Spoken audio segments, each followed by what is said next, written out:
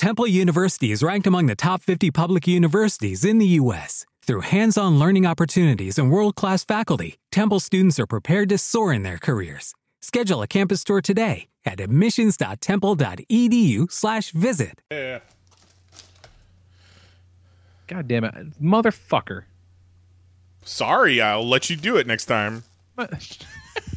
I showed my lovely wife. I said, hey, there's this new thing. They just fucking set up where you can create profiles on Chrome now, right? So, like, if you got, a couple people, I've not had that. She's used her work computer for basically everything for years, and now for some reason she's fucking migrating over towards the desktop now too, fucking up my shit.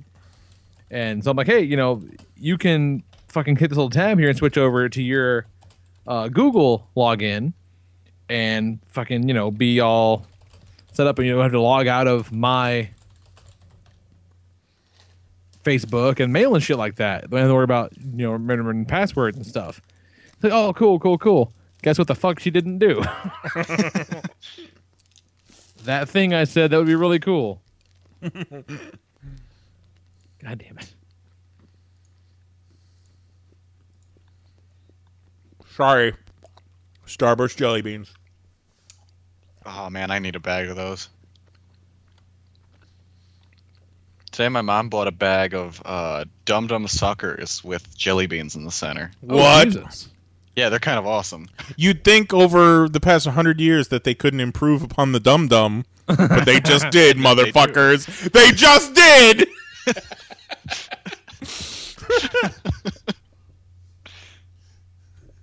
It's a new era, Dum Dums. Yep, gonna have to keep an eye out for those. Yeah, they're good. Yeah, and the jelly bean is a different flavor from the sucker. Oh, now that's just crazy. Yeah, that's a godless wasteland. We need some rules in this life. Dum-dums, we throw out the rules. Let's have us a show. Alrighty. It's basically going to be us, Rob, who's going to leave in a little bit, and Zero. Fucking love you, Zero.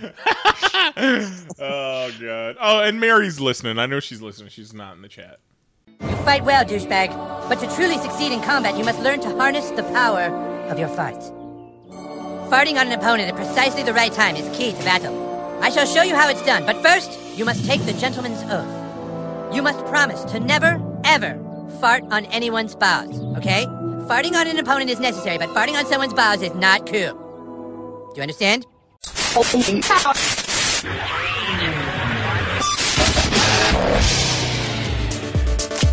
And my pants are off. What is going on? Dude, I would totally be like a free-range flamingo master. Broadcasting live from the internet, it's Tuesday night, and this is the panelsonpages.com podcast. With your hosts, Lee Rodriguez. Ooh, look, I switched the head around. Eat a dick. Jason Nines. Does Nick Fury look like a bitch? Then why are you trying to fuck him, Brad? And Jose Guzman. Don't tickle me. You won't like me if you tickle me. I'm gonna blank you so blank down there. I'm just gonna leave him a mess when I'm done. Check it out. Pee-pee in my mouth. So strap in and shut up. We've got a show to do.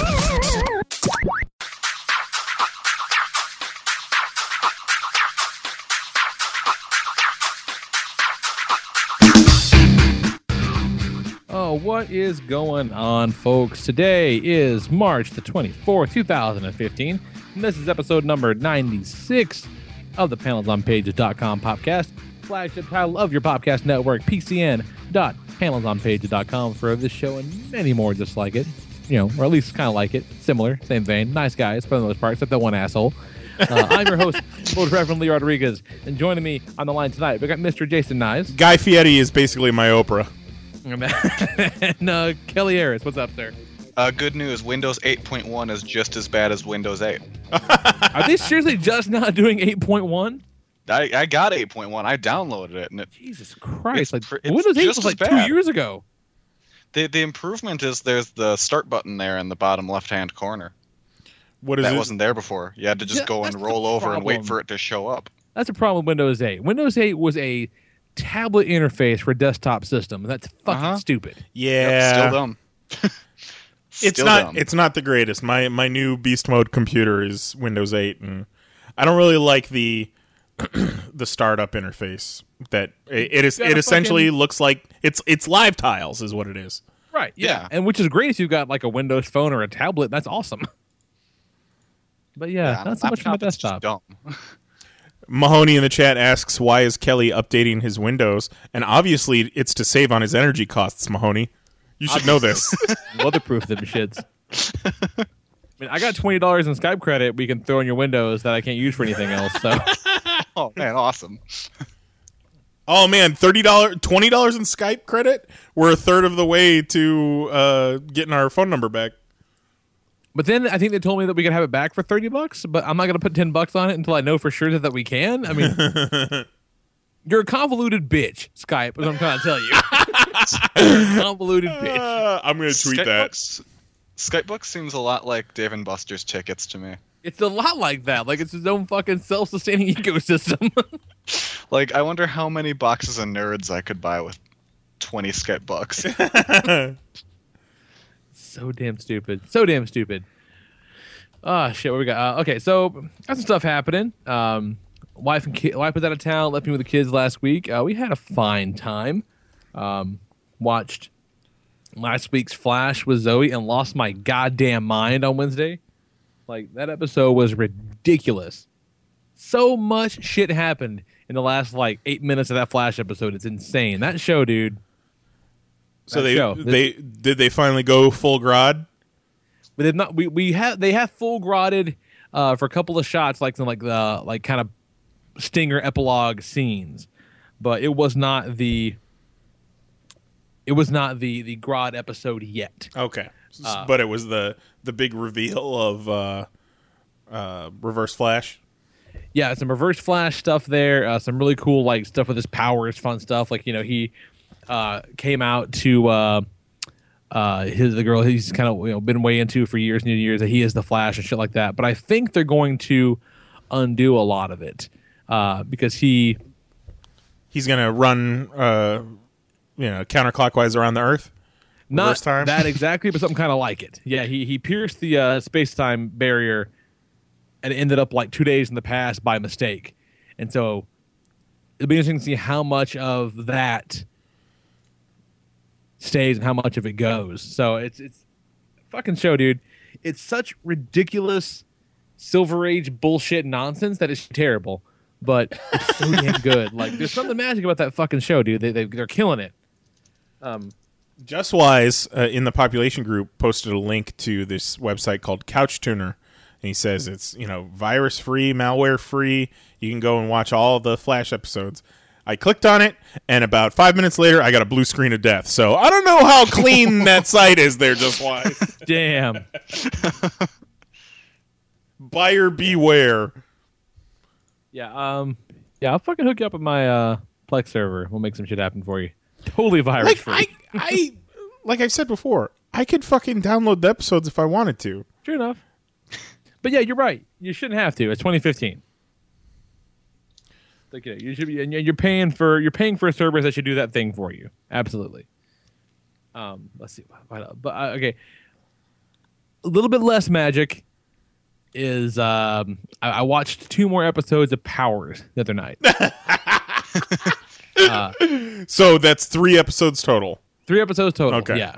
And it's really strange because I feel like Powers, the TV show, is like the television equivalent of a comic book with a writer you like with an artist you don't.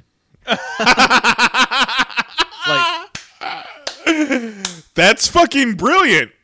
Because I'm really into the story. The narrative is really interesting. I'm curious as to where they're gonna go, and there's little divergent plot threads, but it's not overly convoluted. There's enough happening that I legitimately do want to see what happens next.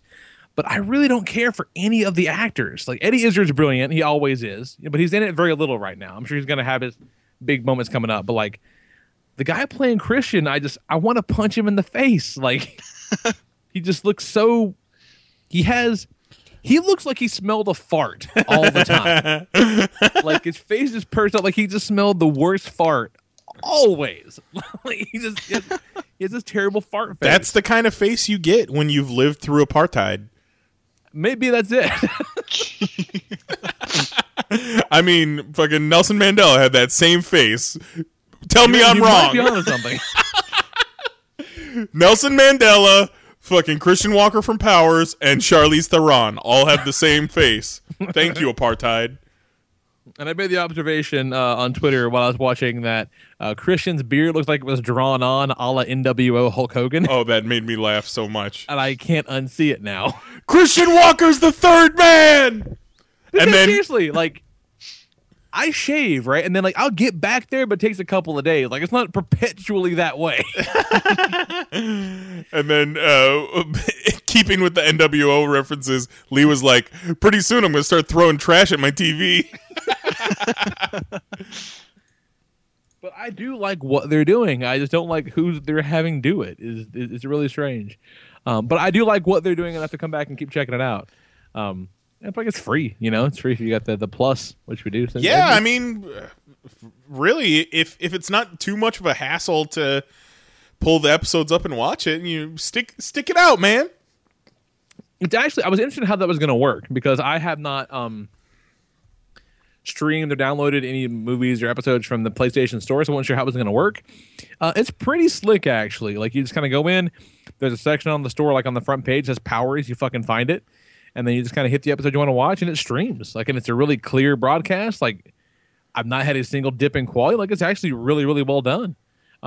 Which I guess it kind of needs to be, you know, but still, WWE Network. Like, sometimes shit falls out, and this stuff's perfect. It's really, really good. I mentioned a couple weeks ago how the kid got a wild hair up her ass. She wanted to buy some Pokemon cards. And so we did. And then I had bought her a trainer deck that I was kind of saving for, you know, the next time, you know, something kind of rad happened. She deserved a little something. Ooh, which but deck did you get her? Honestly, she was so fucking helpful that, you know, I dropped it on her this past weekend. And it was this little 2-pack thing, came with 60 cards that, you know, were 2 30-card decks. I think it was a Sylveon and a something else Eon, whatever the fuck. And the idea, it's actually a pretty brilliant idea as far as like kind of a starter thing for a card game goes. The idea is it gives you 30 cards, you know, for 2 decks, and you combine to make 1 deck at the end, and gives you basically everything you need to play a game, and then like a step-by-step guide at the beginning, like don't shuffle the cards, do exactly this the first time. We're going to show you exactly how to play this fucking game.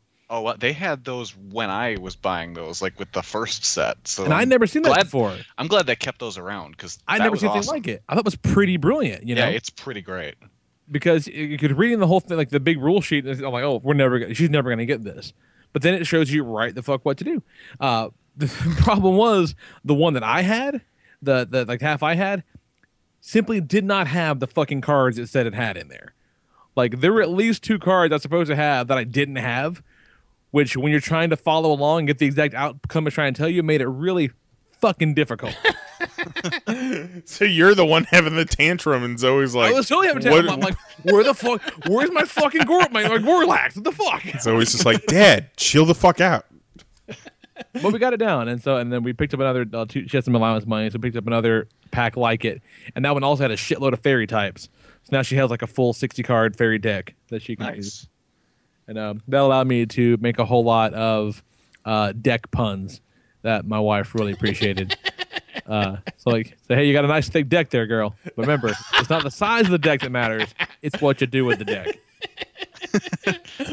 And if I put this, I can have like 170 cards. No. You can't have a 172 card deck. That deck is too thick. If I keep a manageable deck girth. Just getting side-eyed from Nicole across the table. Side-eyed so hard. There was also a glitch last week on PlayStation Store where for like 4 days, and they caught it about 4 days later, the Stick of Truth game was $5. Ooh. So snatch that shit up with a quickness. It's backed up to like 30 now. But man, oh man, like I thought my face was gonna get stuck in a permanent smile, like Smilex, for a while there, because like it looks just like the show, you guys. It looks like it, feels like it, and the RPG combat elements are surprisingly robust. It's actually a really good RPG. Like the combat's pretty cool. It's kind of like if you ever played Super Mario RPG back on the day, No.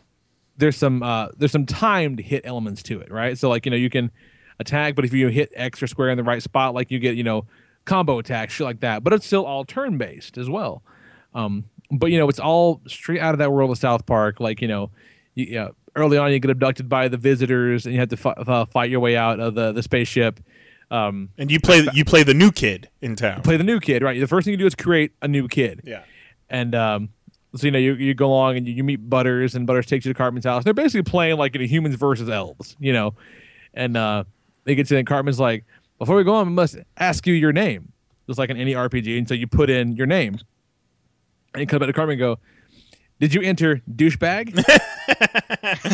So you hit. It won't let you select no. You have to hit yes. And he goes, "Are you sure you want to proceed with douchebag?" So everyone always calls him douchebag or new kid. It's pretty fucking funny. And like I was in the sewers, and there's like a side quest where you got to find Mr. Hankey's kids and take them back to him. And I went too deep in the sewers and found the crab people by accident. Oh god. Like it's so fucking fun. One of the longer side quests I've found so far is all about Al Gore and Man Bear Pig. Yes. Yeah.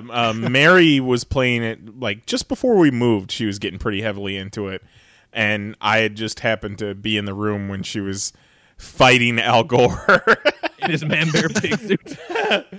And one of my favorite things that I saw when she was playing with it is her new kid went to Tom's Rhinoplasty and got a nose job. So the kid looks like David Hasselhoff. I have not done that yet. Just fucking David Hasselhoff just bopping around on a little South Park body. It's really funny. It's really, really funny. Just, meta enough at being a game, but still very much in the world of South Park. It's fucking funny, man. Like, it's too damn good. I just, just hours were falling off my life. Just sitting there, just could not turn it down. It loads quite frequently, which is kind of a drag.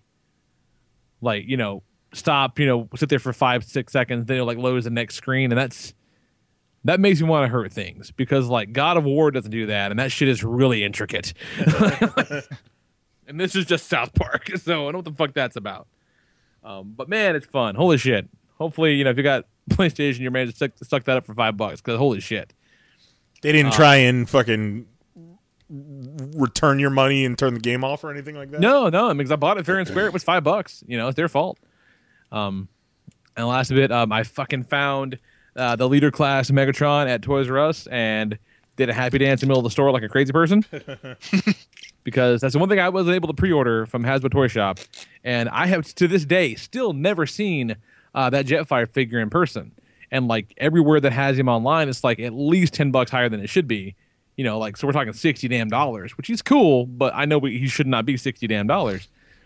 And, so we're walking along through Toys R Us, and he's packaged, his casemate is like a redeco that makes him look kind of like Armada Megatron, but not quite. And so that thing was front and center, like on the shelf at Toys R Us. And I fucking baseball slid in front of the damn thing like a retard. And like, nope, bullshit. Oh, God, snatch that shit up. And again, this is, about a week after I dropped $80 on pre-order at Hasbro Toy Shop for like the entire wave of deluxes. And here comes Nicole fucking sketching by. She goes, "What the fuck? Like, how much is this thing?" I go, the short answer is it doesn't matter. It's coming home. Does not matter. You bought it already. You bought it already. And it's so fucking cool, you guys. He's so big and shiny and silver, and like transforms like fun. Like they're doing some pretty cool stuff where the transformations are intuitive and interesting, but they're still simple. But they're not simple at the cost of functionality or design. Like the leader class Megatron, I think he has like 16 steps in this instructions book, coupled with like the leader class Optimus Prime from Revenge of the Fallen, which is like a masterpiece level figure, probably had like 71 steps or some shit. Like you can't give that to an 8-year-old and let them have fun with it. Like you just can't. It's a pain in the ass. But this thing can be fun for anybody. It's really pretty brilliant. And goddamn, it is so shiny. The light's shining off of it right now, and it's just glaring in my eyes. So excited to have it. It makes me so happy. Someone once said you can't buy happiness, and that's bullshit. I'm staring at a wall of it right now. You just wheeled fucking the Power Rangers Megazord taxi cab over to the corner of the room the other day. You're plenty happy. Made me so happy. Because my sister-in-law came in today. She's going to be here for the next few days, and then they are all leaving. Nicole, her, the kids, everybody are leaving all next week for spring break, which... Woo! Spring break! They're spring breaking it. I'm going to be home alone, which will be really cool for a couple days, and then I'll be kind of stir crazy. But I'm really looking forward to those first couple of days. And, you've not been up here recently, Nias, and Kelly, you've never been here, but, like, this room is fucking packed with shit. Just stuff is everywhere. And so... I have this little side table right next to the futon. It's full of like Creos and mini mates and just little things. And Nicole says, "You're going to move that end table." I go, "Why?" She goes, "It's just gonna knock over." I go, "What kind of fucking wrestling matches are you people having in your sleep that you can't trust shit on a table next to the bed? Like, what is wrong with you people? Like, seriously." She's like, "If you don't move it, it's just gonna get knocked over." So I move it, but there's shit on the other side of it as well. So I'm annoyed that I got to move stuff. But then I get to roll Pyramidas across the floor, and it was kind of badass. Pyramidas. That's what he's referencing. And it was really fun. Yeah. The wheels work. The Megazord taxi cab. Kind of is a Megazord taxi cab. Yeah, it really is. It's just like 2 feet long. Fucking Megazord parade float. Straight up. For their fucking homecoming game. It's all paper mache. You post the picture. I'm just like, what the shit is that? Well, it's really because that's like that was the Gold that mode you get to see everything, right? Everything's out there display. It doesn't like combine worth of shit. They're just basically individual Zords on top of a parade float. It's goofy as fuck, but it's really big and impressive. Now, the other version of that configuration, if you want to call it that, is you stand the big portion up on its back, because on its feet rather, because like it's a pyramid. But it has like a giant robot warrior mode thing. So like kind of extend the legs out and stand it upright. And the combined mode has like the one big red Zord, kind of like Yoda style on its back with, the kind of gun tanks over its shoulders. And then every other Zord literally just crammed inside of it where you cannot even see them. Like there are little shelves inside that you put them on and they cannot be seen. Like, so it's, what the fuck is the point? Like, they don't understand what makes those things cool is pegging shit together, not hiding them in a box. It's like really shitty Titanus. Yeah. At least in Titanus, you can see everything. You know? I just Google image searched Pyramidas and wow. Yeah. What was the? He's a fucking pyramid. It's like a really shitty one of the turtle Zord they had, Tor. Tor, yeah. Because again, that's the same thing. Like, you take the Tiger Zord, put it inside Tor where it cannot be seen. Yeah. And you just take the little weird, like, carrier mechanism for the team and just sit it on top. Really fucking boring. But I will say Tor was way more adorable than Pyramidas is. That's true. He has a precious Muppet face. He does. What you got now? What's happening, Nice? Well, since we've finally gotten our own place, we... Mary and I both put off changing the addresses on our driver's license when we moved in with my folks last year. So just until we got our own place. Why waste the time? Why waste the money? And also, we were waiting until we moved into a new place for Mary to finally legally change her name to Mary Nyes. Oh, so shit. She made she got a half day off of work middle of last week, and we headed down to the Social Security office. And boy, oh boy, you guys, a lot is said about the DMV, but the DMV don't come close to the Social Security office. Holy shit! What a just mass of humanity that was. But we actually didn't have to wait very long. But then we get up there, she's got her fucking birth certificate, she's got the marriage license, all that. She hands it to this Social Security office worker who looks like Brent Peoples.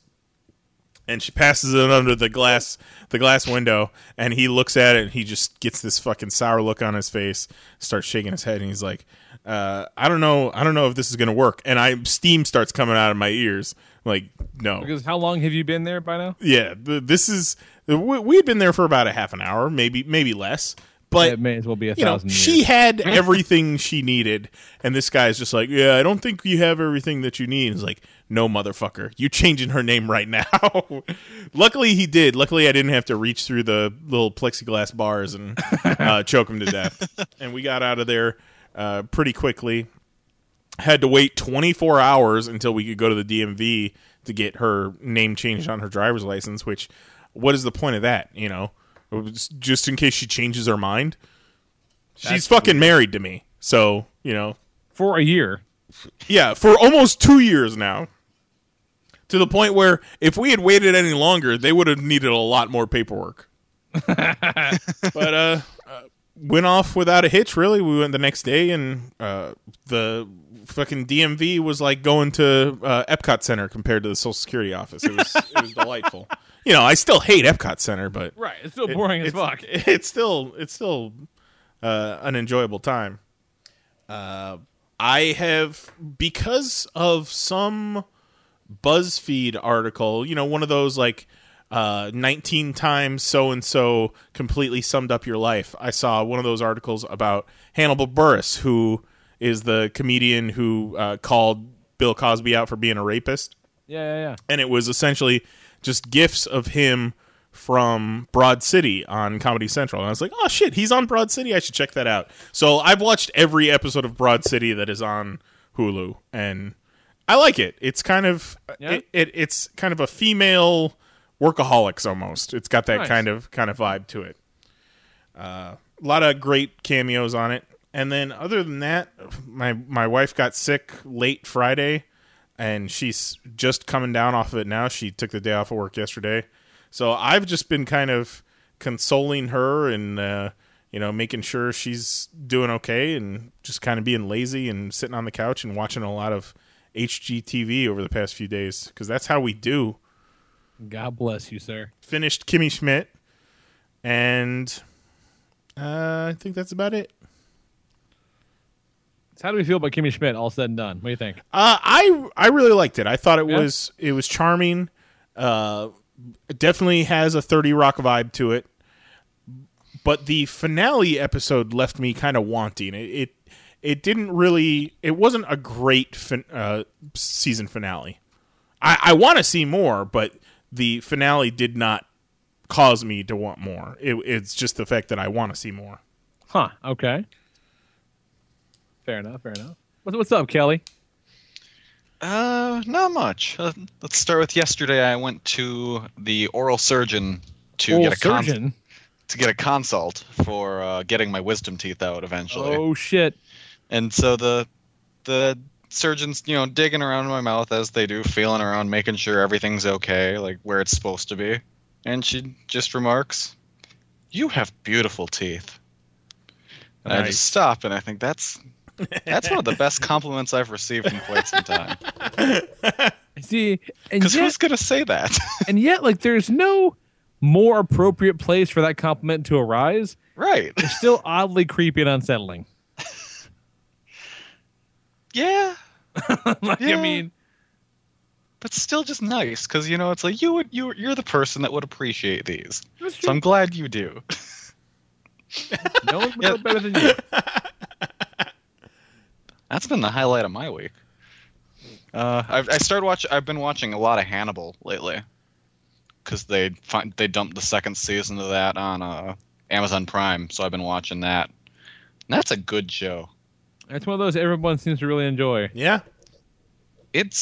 I'm shocked it's on NBC. Really? For how graphic it is, if you just showed me this and had me guess what network it's on, I would probably guess AMC or HBO. No shit. It's super bloody and super graphic. That's so weird that you can. Those weird rules, you guys. Yeah, I don't get it. It's 2015. Right, but they show shit on on an average episode of Supernatural that has basically the TV equivalent of like a PG-13, just TV-14 or whatever the fuck. Like, they showed a guy get his head cut off, like a decapitation, like not like they did cut away. Like no, they showed the blade go through, his head fell off, bloody stump. Like that would get a movie an R rating. Yeah, Meaning that like anyone under 17 can't go without a grown-up. Okay, but you can put this shit on television, and it's basically the PG-13 version. Those rules are weird, you guys. yeah. It doesn't really make any sense. But what I've been enjoying doing is there's a lot of cooking in Hannibal, like really, Okay. really well done cooking. And All so right. my mom likes cooking shows, so I'll bring her in, like have her watch the scenes, and then I'll have her guess what part of people that Hannibal is cooking. No shit. because it's all people. Like he's like making these amazing looking dishes, and all the meat is from people. That's kind of rad, actually. Yeah, it like. If I would have had some just thought ahead, I easily could have convinced my mom that Hannibal is just a show about fine dining and fancy dressing. Oh, dude, that's a fucking brilliant idea right there. Fucking I take clips from Hannibal and turn it into a cooking show. Done.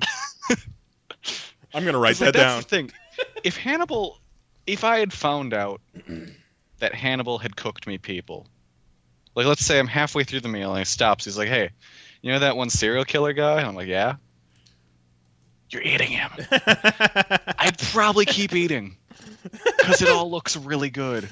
Hey, Hannibal, this dish, it really has a good mouthfeel. What is it? Oh, it's actually a dude's mouth. Enjoy.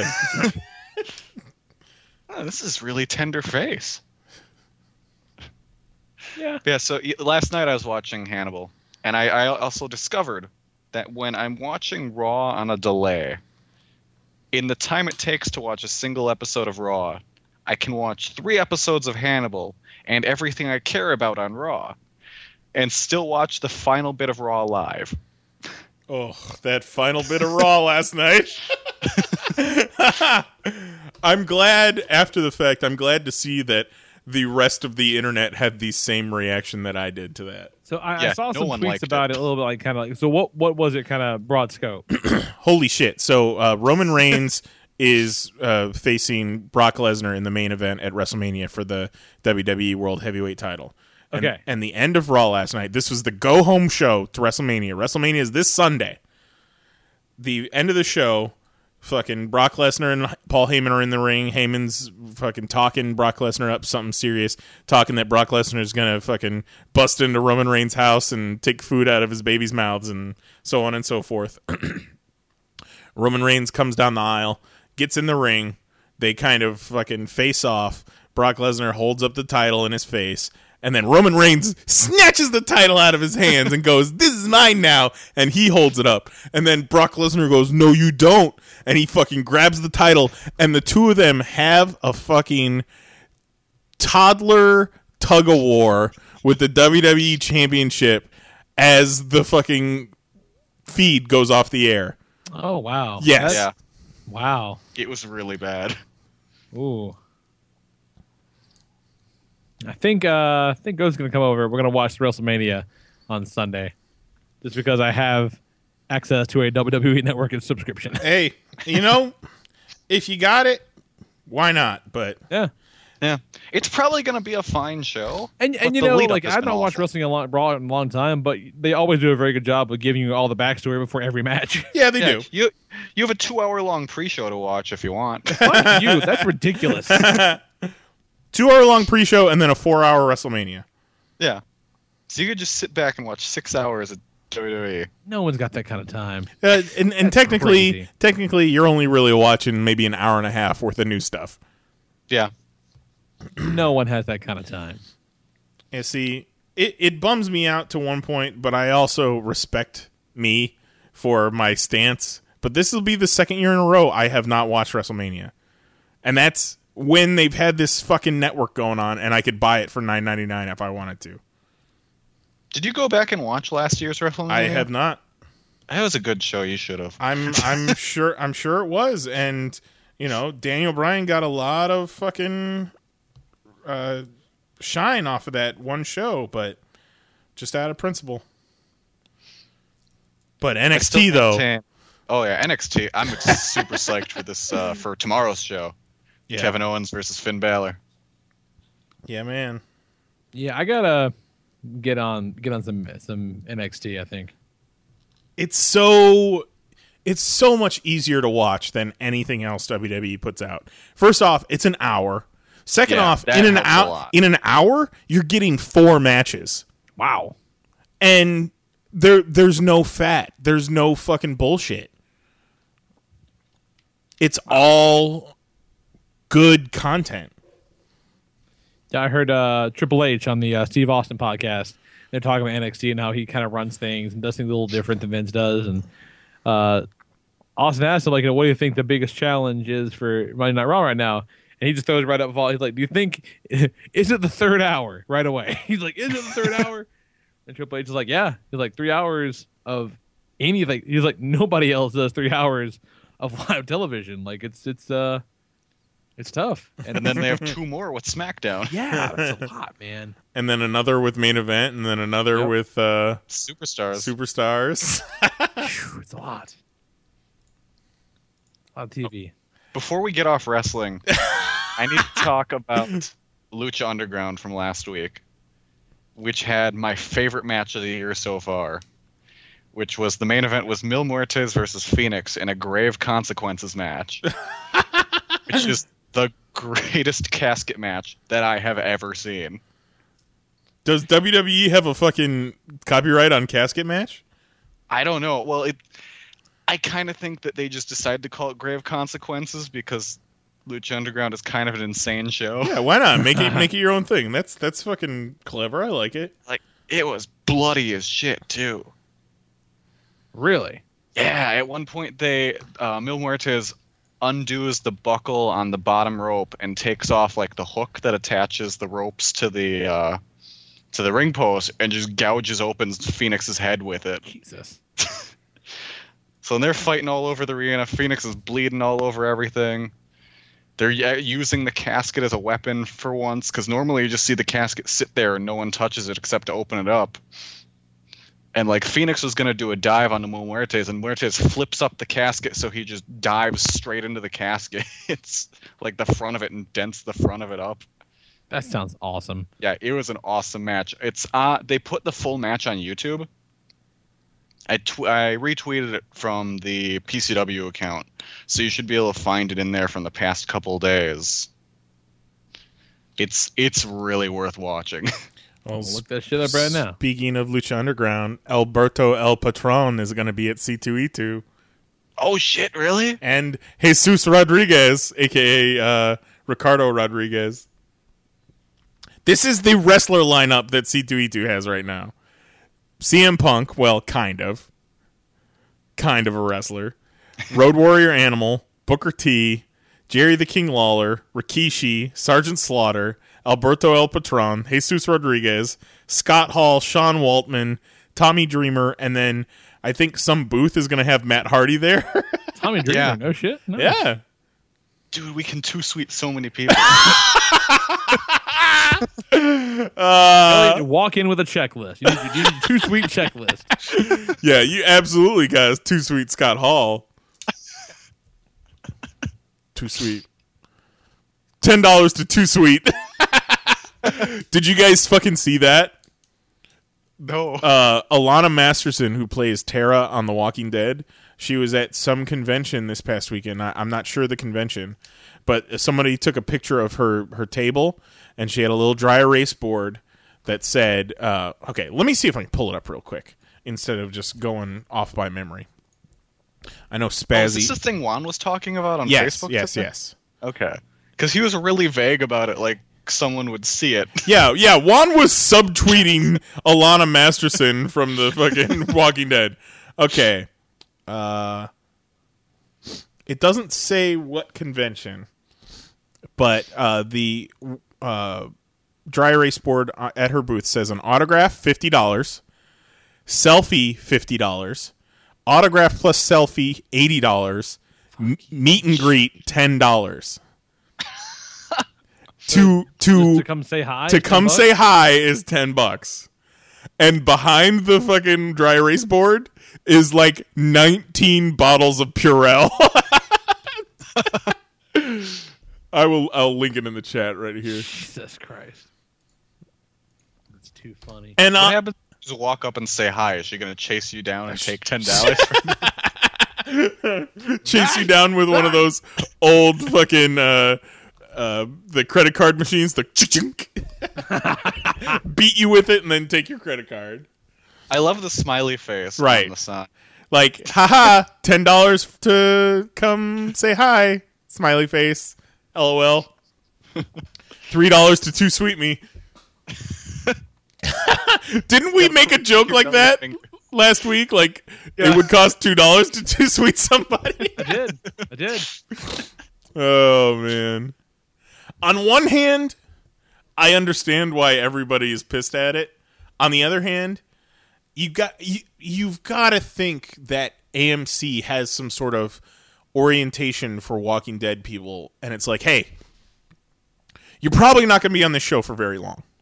So you got to make the most of it. You got to do these conventions. You got to fucking make some money charging for autographs, charging for pictures. Hell, if you want to, charge $10 for a meet and greet. Why not? Because you're not going to be famous for long. Especially if memory serves, I believe Bicycle Zombie is still getting fucking hits at Wizard shows. Right, exactly. Is Walking Dead still running right now? Yes, the season finale is Sunday. And I'm really excited about it. So this makes sense why I'm sick of people asking me if I'm watching The Walking Dead when I'm at work. Oh, man. This really season is the best season. It might be. Like, it's definitely the best it's been in a long time. Like, I find myself really giving a shit. I love it! Yeah, I dropped off after season 2, and with the amount I have to hear about it at work, I never looked back. That's probably fair.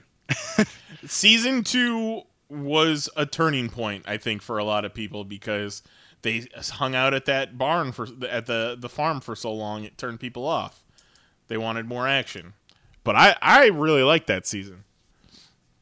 Yeah, but it's especially since they came back from the break, it's been gangbusters, man. Very impressive. So, $10 to meet and greet Alana Masterson, you guys. I'm just saying, I'd throw $5 to Scott Hall for a 2-sweet. Yeah, I think I too. Easy. Yeah, I think they're going to be, him and X-Pac are going to be at the Dreamwave Wrestling booth at C2E2. What is Dreamwave Wrestling?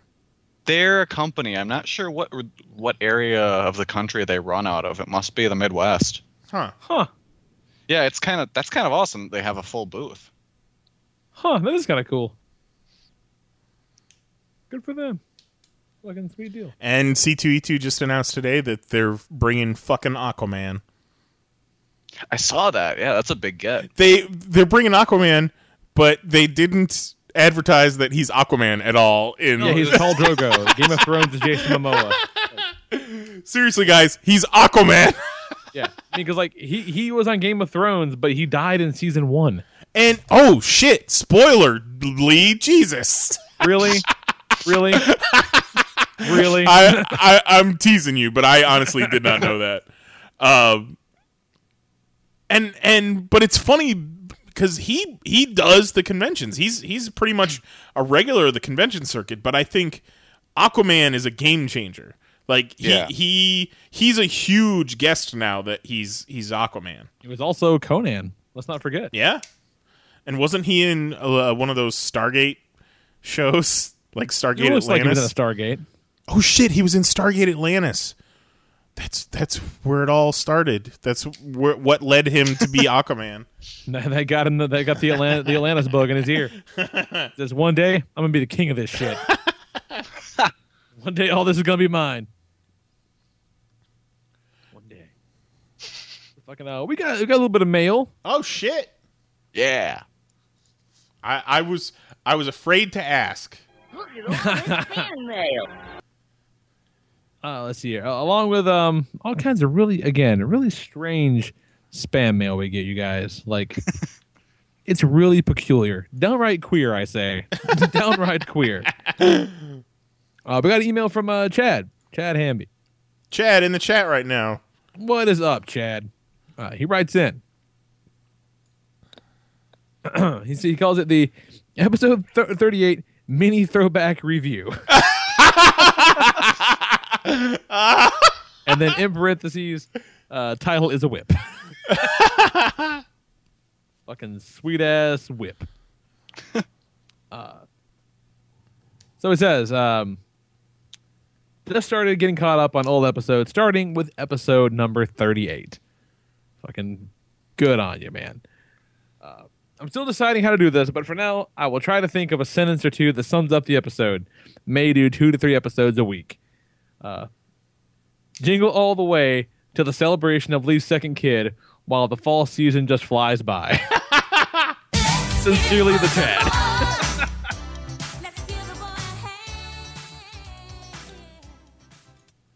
It's a fucking...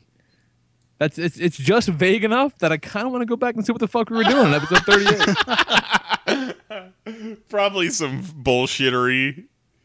Well, I know we watched Jingle All the Way around Christmas time last year, but that would have been... No, we never did a Jingle All the Way movie night. But no. We watched it at home here, so I think pretty sure would have talked about it.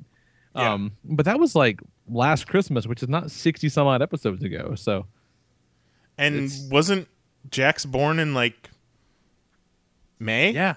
Right year. after C2E2. Yeah, Oh, so maybe it was the announcement of Jax's oncoming. Could be. Yes. Very well could be. Post Thanksgiving episode. So there you go. Now we know. Chad in the chat is just letting us know the Yeah, score. that's when we watched Jingle All the Way. It was Thanksgiving Day. We watched a bunch of Christmas movies, including Jingle All the Way, which includes Arnold Schwarzenegger's best bit of dialogue in any film he's ever had. Which is? Dasha Danza Pranza Vixen Call Me Cupid Donna Vincent. I can do this for miles. Speaking of Christmas and Jingle All the Way, I'm sitting on my couch the other day, and I'm looking around. You know, I've been setting up our toys and our collectibles and stuff like that around the house, and I'm looking at our fucking Marvel Now Hawkeye. Carol White sent me on Facebook. Jesus Christ! Oh Fuck, I want that so bad. With Pizza Dog, and I'm looking at the entertainment center shelves, and I'm looking around the house, and I'm like, where the fuck are we gonna put a Christmas tree? Because like we've got a big house, but like our like family room is pretty full right now. There's not really room in like a dining room or something. It's like, where the shit is... Like, we got room in our bedroom, but who wants to put a Christmas tree in their bedroom? That's just weird. Yeah, go in the jacuzzi. It'll stay moist. There you go. Yeah, as we sort of start fleshing out what is meant to be the dining room, and it sort of starts becoming more and more clearly the Lego room, we're running into the same thing. Like, this is where the Christmas tree usually goes. That ain't gonna fly. Because right now we have a fucking thriving Lego community where the Christmas tree goes. Fucking Lego Christmas tree, exactly. They're starting they have their own commerce system over there. They're kind of like Skype dollars. Little tiny Skype dollars. Only worth something. Yeah, because I can resell Legos. Man, I think about the modular buildings that we have, the big buildings that kind of pay together. I think I'm going to do the next one that we buy. I think I'm going to buy 2 of them and just fucking stash one, because those things are outrageous once they get retired. Oh, yeah. Yeah. Holy shit. I had no idea the kind of return on an investment you can get on a sealed Lego set like that. Especially fucking Star Wars, dude. Yes, Star Wars Legos are nuts. We overpaid a bit for the theater we got for Christmas. It was like $150, like on the price tag, $150. I think we ended up paying like $210 for it because it was just freshly retired. But the one that retired the year before that is like $600 now. Yeah, like on eBay and Amazon. It's fucking crazy. And I think most of the reason it goes up in value, I think, is because of the minifigures. Yeah, people like the weird, like the minifigures, and they're so exclusive to the certain sets, and that's what makes the set special. And then like and then I think it's like the bridge that I bought Nicole that is still being built because it's fucking enormous. makes special mention in like the product description on the website about like, how it has like several dozen of some such particular brick in like this shade of blue that you can't get in any other set or some shit like that. Yeah. It's fucking crazy. Absolutely nuts. Fucking Legos, man. Fucking Legos. Those crazy Danish. Crazy Dana, the crazy Dutch bastards. Well, you guys, one of these next times that you're able to make it down to Florida for a family vacation, you're going to have to spend a day at Legoland. I feel like I'll be into it. Why not? Legoland seems pretty rad. My brother's soon-to-be stepson was away into Legos, so his grandparents took him last year. And one of the favors you can get is they take a photo at the park like you do every fucking way or whatever. But then when you leave, they printed it across like 100 and some odd bricks. And so you assemble the photo, and there's like a little Lego, like a minifigure, like on front, like the little stand that it comes with. That's cool. Kind of neat. That's pretty awesome. Yeah, it was pretty cool. It's a very neat idea, neat favor thing. Man, there's one Lego minifigure that I want. Is the ridiculous Batman of Zura R Lego minifigure they did at San Diego last year. The purple and yellow. And... Yeah, because I have every other figure they've made of that costume. Of course you do. You fucking love Grant Morrison. I have the hero click they made of it, and then the big ass legacy figure, right? Yeah. And every once in a while I look at the prices and they're always like $300. What? Jesus. Yeah. So wasn't it free? It was a giveaway, right? Yeah, it was maybe you had to buy it, but I don't think it was that much, anywhere near that much. Shit. That's crazy. We beat the campaign on Lego Batman 3 a couple weeks ago, and so now we're just kind of doing the open world stuff, like collecting the characters and going back and replaying to get the bricks and the mini kits and all that shit. And one of the characters you can buy, is sure shit Batman of Zura. I can tell you what the last character I buy in the game will be. On principle alone. Oh, the prices are going down. Now they're like around $199, $152. All I saw was $300. Minifigure. Yeah, but it's got the Lego minifigure aspect to it, Plus. and then San Diego Comic-Con exclusive aspect crazy. to it. Plus crazy Grant Morrison people. Yeah. I think it was fucked right there. I think it was I bought a single issue of like the first issue of Batman R.I.P. Like a few years ago. Not having been reading Batman books, but since it was supposed to be Batman was going to die, I wanted to read it. I opened it up. That had to be nonsense. I opened it up, and I see this purple and yellow Batman. I'm like, what the fuck is going on here? And he's like muttering to himself, pushing a shopping cart. Yeah, talking into our broken tape recorder. He was like homeless, right? Yeah. Yeah, he was hanging out with homeless people for a little while. Jesus. That fucking book, man. It all makes sense in the context of the bigger run. No. I promise you it doesn't. It simply doesn't. Because I read that shit. I binge read some Morrison Batman trying to make sense of it. And I don't think I've ever been so close to killing myself. Trying to think of how long my piece on the site was about the Morrison Batman stuff. I think it was not short. It was 3 parts. It was like 7,000 words. It was a lot. That should be your fucking thesis. Yeah, you got a bunch of prices here under $200. Better save them pennies, man. I'm hoping it'll eventually just go down to the point where then it'll be like 50. And I can grab it. I bought Goat on Amazon of all places. Basically, it was a set of Lego minifigures. It was more or less the entire current crop of Batman minifigures that they had. So it was Batman in the Beware the Batman suit, the Damian Robin, Batgirl, Penguin, Flash, and the Riddler, I think, was in there. So it was that entire crop. They were bootlegged to fuck, right? But they looked exactly like the real thing. I have a few of them, like the real deal, and you can't tell them apart. Like they're completely identical in every possible way. Each figure came with a third hand for some reason. Each figure had an extra hand. We don't know why. But the set of 8 figures was like $7.50. The point is, we might be able to find you a sweet-ass identical bootleg. Yeah. They're in R. Yeah, I saw their bootlegs in there. There were a bunch of customs that I saw in my brief Google search. I've debated about just breaking down and getting one of those. Why not? Yeah, fuck, I'm looking at it right here. I'm looking at a set right now. I want the real thing. I'm looking at it right now. He'll know, Lee. He'll know. Yeah, exactly. I'll know. It has like 7 figures. It's $4.85. $9 custom. I'm just saying. If it's gonna save me $181, I can lie to myself. I don't mind. I'm all right with it. Just saying. Let's take us a break. We'll come back, talk some news, which I just realized I've been busy with a contractor all day, so I don't know what the fuck we're talking about for news. It's garbage. So I'll make sure to let you guys know what's up. It won't make us sad this week. No. Well, I take that back. A couple of the stories might make you sad, but not because people are being dicks to each other. That's good. All right, sweet deal. Enjoy this. We're back in a minute. Love you, kids. Bye. Break.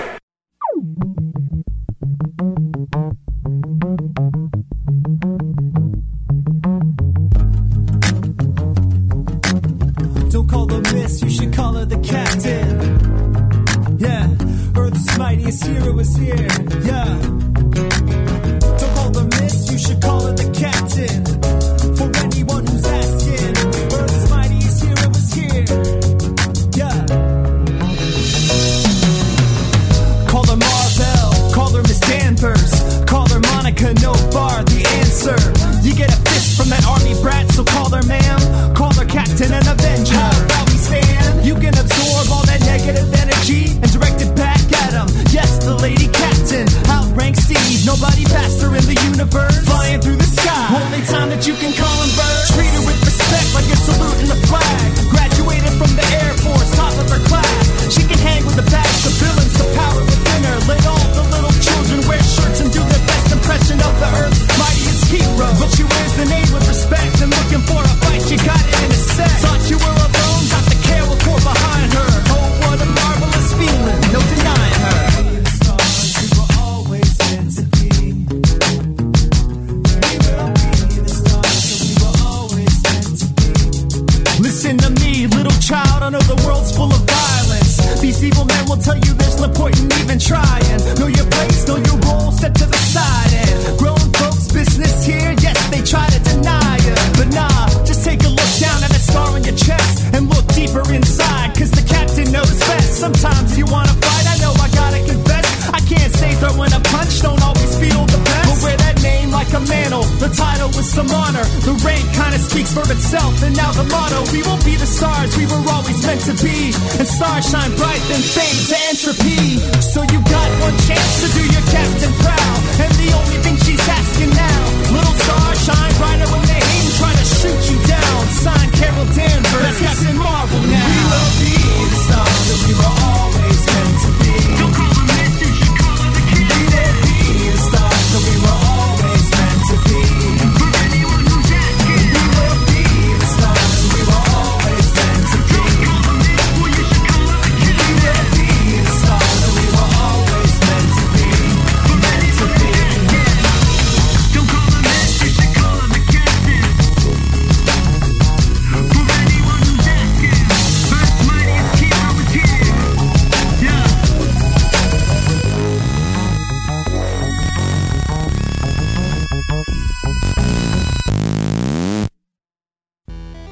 Ripped Apparel is your one-stop shop for limited edition t-shirts featuring all the crap that you already like anyway. Every day you're going to see 3 new limited edition designs available only for 24 hours. That's just a single day. After that, they're gone forever. And best yet, if you want to check them out, buy a little something, they're going to throw a little kickback to us, your folks, your friends here at the Popcast. So go to panelsonpage.com, click that banner at the top of the page or on the sidebar at pcn.panelsonpages.com. Or you can just update your bookmark, check it on your phone every single morning. That's what I do. Ripped, that's RIPT.panelsonpages.com. T-shirts start at just $10 and they'll kick us a little something every time. Help us keep the lights on, help us keep the podcast going, help us keep the site up, and gets you a pretty cool T-shirt, man. Cool swag, cool shirts, good people, good deals from your favorite podcast. So check it out. Ripped.panelsonpages.com. 24-hour limited edition T-shirts that are pretty damn awesome. Check it out. And now back to your regularly scheduled podcast.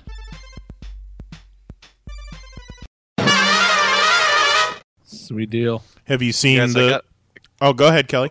No, you go. Yours is going to be more relevant to what we're talking about. Lee, have you seen the ripped shirts that are on sale for today? Probably. They got one that's the Power Rangers Lightning Bolt. Oh, yeah, the Dark Side. That's actually pretty cool. Oh, that's what that is. It's fucking Dark Side of the Moon. I need to look at that. I never even got pretty that. Cool. I thought it was a cool design. And then they've got a Wild Stallions shirt that looks like the fucking Van Halen logo. I really like that. It's pretty cool. And I just went to the Ripped Facebook page just to see what's for sale right now. And these motherfuckers are going to be at C2E2. How cool is that? Nice. Sweet deal. But they'll only be there for 24 hours. One day only. That's it. I'm sure they'll be there all weekend. I don't know. Only buy one shirt. The shirt's there for a single day. One day. Imagine packing up in 3 days worth of shit for the 1 day each. That would be fucking terrible. So worth the booth price. Alright, so it's kind of a slow news week, but let's fucking hit it. All right. We'll do it live. Okay. Do it live. I'll write it and we'll do it live. Fuck it. In 5, 4, 3. This is the Pop Top 6-Pack of News for March 24th, 2015. Fucking thing sucks. The Russo brothers have officially signed on to direct Avengers Infinity War. So including Captain America Winter Soldier and the paintball episode of Community, that makes them America's greatest living directors. Sorry, Spielberg and Scorsese. AMC's Preacher cast is quickly filling out with Agents of S.H.I.E.L.'s Ruth Negga cast as a distinctly more mocha version of Tulip, British actor Joseph Gilgun as Cassidy, and Ian Coletti as Arseface. I personally would have preferred the Bazinga guy to play Arseface, but only because I'd like to see him put a gun in his mouth. On the flip side, the Bazinga guy, a.k.a. Big Bang Theory star and America's national tragedy, Jim Parsons, has expressed an interest in playing classic Batman villain the Riddler. Oh, that's a shame. We just stopped making comic book movies and TV shows the other day, Jim. You just missed your chance. Sorry. Jennifer Lawrence has gone on record that X-Men Apocalypse will be her last time donning the blue and latex body paint. Will be her last time donning the blue and latex body paint to play Mystique. Instead, the blue latex and body paint will be reserved solely for the privacy of her bedroom. Oh. Comics Alliance senior editor and Chris Sims apologist Janelle Aslin is spearheading the new comics imprint Rosie Press, which will publish romantic fiction and nonfiction comics aimed at, quote, attracting a diverse readership, unquote. Rosie Press is also what you do with your hand while reading romance comics. And finally, Dredd writer Alex Garland has gone on record that there will not be a Dredd sequel. Oh. So he's saying there's a chance. And that is the Pop Top 6-Pack of News for March 24th, 2015. Wow. Fucking thing sucks!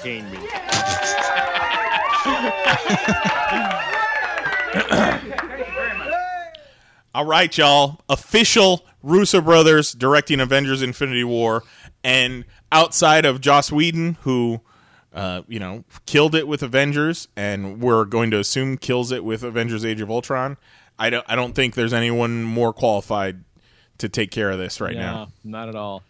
But now they're also doing Civil War, right? Think so. Yes. That's fucking brutal, man. Because like, that's a lot of turnaround. Because I didn't realize this until I was reading about it the other day. I saw an article about how like hey, Captain America: Civil War has a start date, and I'm like, oh, they haven't started yet, but it comes out like May of next year. Yeah, well, they're starting in like a couple weeks, I think. Yeah, so I mean, they're gonna turn that shit around like in Days of Future Past time. And then these sons of bitches got turned right around and start working on 2 Avengers movies. They still got a year before. They got time. They got time. I'm not worried about it. I know these guys made Yumi and Dupree. Really? Yeah, they made Yumi and Dupree. I didn't know that. No shit. Okay, so maybe they're not America's greatest living directors, but they're pretty good. That's fucking what? That's 88% success rate. Better than I got. It's kind of shocking to think about that the guys who directed Yumi and Dupree are also bringing you Avengers movies. It's kind of insane. This is the world we live in now, Kelly. 7 different kinds of smoke.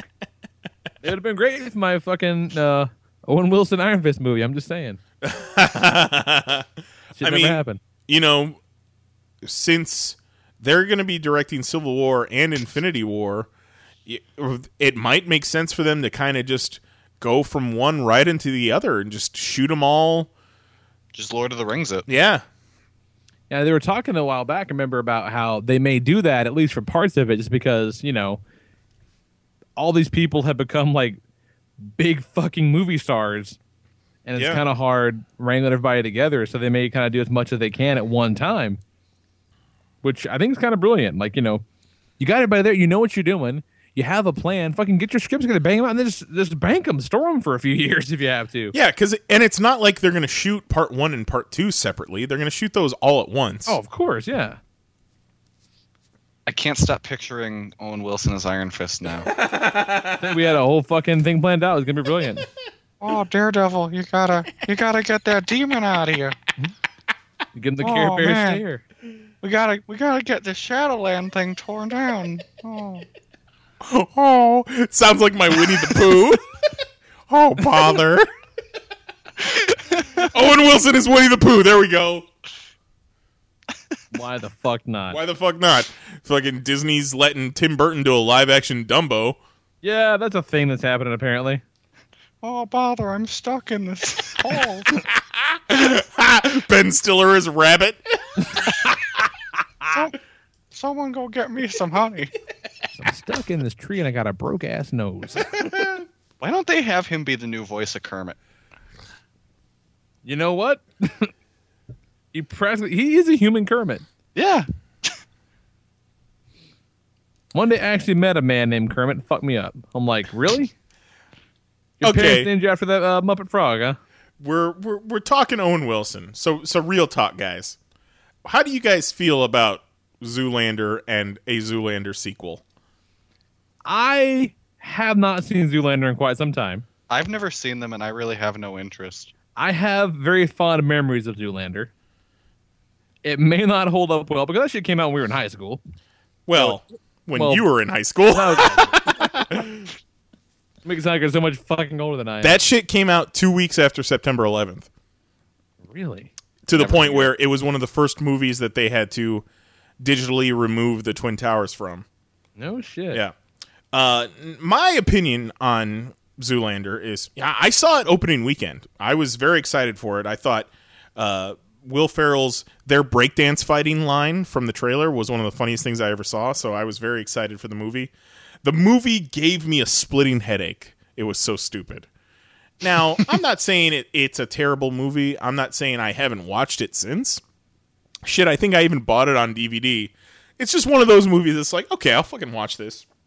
But when did Zoolander become this cult film that people love and want a sequel to 14 years later? People love that movie. Apparently people love Zoolander. Yeah, people love it. They didn't love it when it came out. It didn't fucking make a whole lot of money. Like, I like it. Like, I have fond memories of it. It's funny. And I do think that, the way to quote-unquote announce the movie by putting those guys on a runway in Fashion Week is brilliant. Yeah, that was pretty great. Like, that's genius.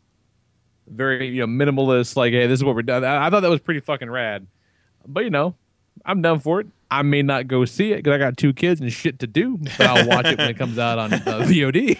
I mean, I can just watch Tyler Breeze on NXT whenever I want. That's right. Yeah, right, exactly. Fucking awesome. King of cute. Fucking rad. All right, well, that's my fucking Zoolander rant there. Population, email us, voicemail us. Let us know what you think of Zoolander. Yeah, where do you stand on Zoolander? You guys see my model movie. Podcast at panelsonpages.com. Leave us a voicemail, 616-951-1POP. Can you beat Kelly's Owen Wilson impression?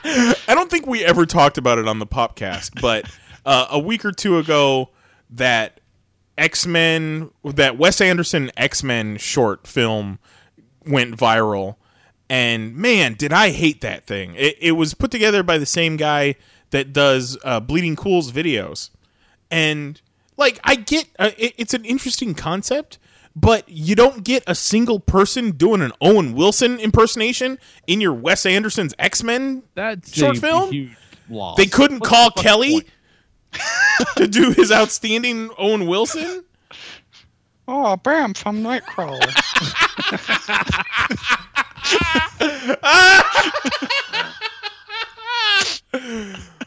Oh my god, I love it.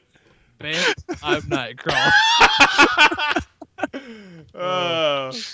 That made me so happy. All right, so Lee, and everyone else is probably interested in this too, but holy shit, this Preacher show is maybe gonna happen because they've cast people. Yeah. Yes. Ruth Negga, who's on Agents of S.H.I.E.L.D., and I know, Lee, you said on Twitter that she's very bland on S.H.I.E.L.D., so you're not super excited about this casting. But I see people say, I had not seen her in anything but S.H.I.E.L.D. Right. And people say that she was, I forget some movie she was in a few years ago, that she was just, fucking inspired in, So I fully understand and accept the fact that she's not been given the best shit to work with on S.H.I.E.L.D. Yeah. So that might not be her fault. The interesting, kind of changing shit up though. Like I said, she's straight up from Ethiopia, playing Tulip O'Hare, which is interesting. Again, apparently, they wrote Tulip in the script as a black woman. Huh, interesting. Right on. That's interesting. Well, to be fair, in the comic book, I can think of one black character in the series that's recurring, and he's the butt of practically he's a joke in every scene he's in. So, not a bad idea to throw some diversity into Preacher. Yeah, Ruth Negga was in World War Z, apparently. Okay, right on. So I'm all about it. It's if she wants, if that's what they're doing, that's great. I just, my reaction was based purely upon only seeing her in S.H.I.E.L.D. Right. And, not great. Then we got this kid, Ian Coletti, has been cast as Arseface. Good-looking kid, too, which is kind of funny. Well, he's got to be good-looking at first, so once they do the reveal of the Arseface makeup, it's jarring. See, I think it's the other way. I think they're going to do Arseface, and then they do the reveal of how he was a good-looking kid first. That's how they're going to do it. There you go. You flash back to he was a good-looking kid, and you go, oh, fuck. Apparently, Coletti played the title role in the 2013 film Jimmy and was a regular on last year's Fox series Rake. Yeah, I've not seen either of those things, but I've seen this kid before. He looks familiar. The bigger story here is, guys, they're putting Arseface on television. Yeah. Wow. Yeah. And if that's how it becomes Arseface? A failed suicide attempt. That's right. And he did it to emulate Kurt Cobain. Yeah. And, a lot of the tail end of Preacher is, about, the coming millennium and the year 2000 and all that shit. So I'll be very interested to see if they do set this kind of back in the early to mid 90s. That'd be kind of interesting. I mean, because it's fucking 20 years ago, so it's a period piece. That's the thing. I think it was an episode of The Blacklist where they flash back to one of the characters' childhoods, and when you realize that a central cast member of a TV show's childhood flashback is your own childhood, that's when you're fucking old. Yeah. When the time I grew up is considered a period, like you said, mid-90s. That's a period piece now. Yeah. It's fucking crazy town for old people. And then we've got British actor Joseph Gilgun has been cast to play Cassidy.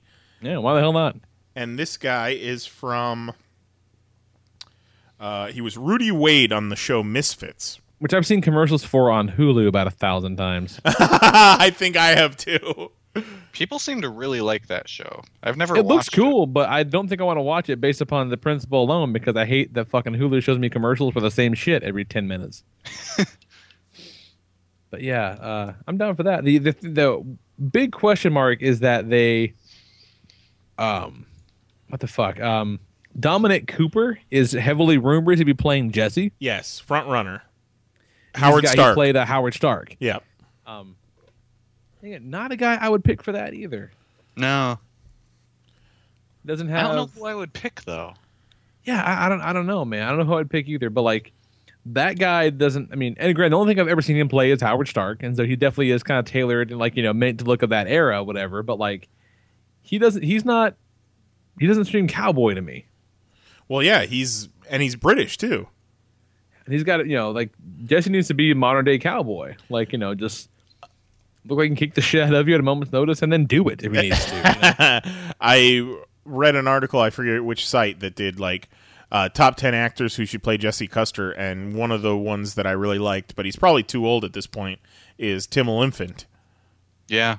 Yeah, Timothy Oliphant. Yeah, 10 years ago, 20. Yeah, absolutely. Walton Goggins would be pretty good too. And Walter Goggins was on that list, but man, he is fucking ugly. He's old as fuck now. Yeah, he's too old. He looks like a nightmare. Yeah. Sorry, Walter Goggins. He's only 43, you guys. I would imagined. I put 10 years on Walton Goggins in my mind. I'm sorry, sir. I'm sorry. And our next story is, while doing press for that god-awful looking DreamWorks animated picture Home, where my kid wants to see that so much. Oh, no! But, like I said, they're going away on spring break, so I'm going to dodge that bullet. Oh, yeah. Because it looks really dreadful. Yeah, especially because it's Jim Parsons playing an alien, and you would think... it's Jim Parsons playing Jim Parsons. Yeah, exactly. He's doing some articles about like it's really great that they're, hey, not only is this movie the lead in this movie like a little girl, but it's it's a black girl too, and like that is pretty great because that is a woefully underrepresented character type. But boy, how does the movie look terrible? I'm interested to see how well it does because it looks terrible, but plenty of animated movies. It's a DreamWorks cartoon movie, and those movies make a bunch of money anyway. Like. I can't think of the last DreamWorks animated movie I liked, but they keep making them. Like they make money. Well, I'll see about the Dragon movies are DreamWorks. Yes. And they're actually really good. Yeah, the second one's on Netflix. Me and Mary need to sit down and watch that. It's good, man. It's good. So, fucking Bazinga, Jim Parsons, is asked about what superhero roles he wants to play, and he says, I would like to be a villain, and I would really like to play the Riddler. I don't feel like they're using the Riddler very much, are they? Hey, Jim, what kind of role would you like to play? Here's the thing. Like, he says this. He says, they're not using the Riddler very much, but I want to play the Riddler. And, like, Riddler's only on, like, every episode of Gotham. Yeah. They like, go on to... counts as, like, a movie Riddler, but, that's how he's into... That's how much he's into the character in the medium to not know he has, like, a recurring lead role. I don't feel like they're using Riddler very much, are they? Only every week. He's Bazinga. Annoying as fuck, but he's on every week. Bazinga? Bazinga me this. And then when he said he'd be the Riddler, whoever was it was an MTV UK interviewer, said that the notion was dope. And then Parsons says, "Did you hear that? I would be dope as the Riddler." Let's see. Wait a second. It's a 47-second clip. Let's see how close my impersonation was.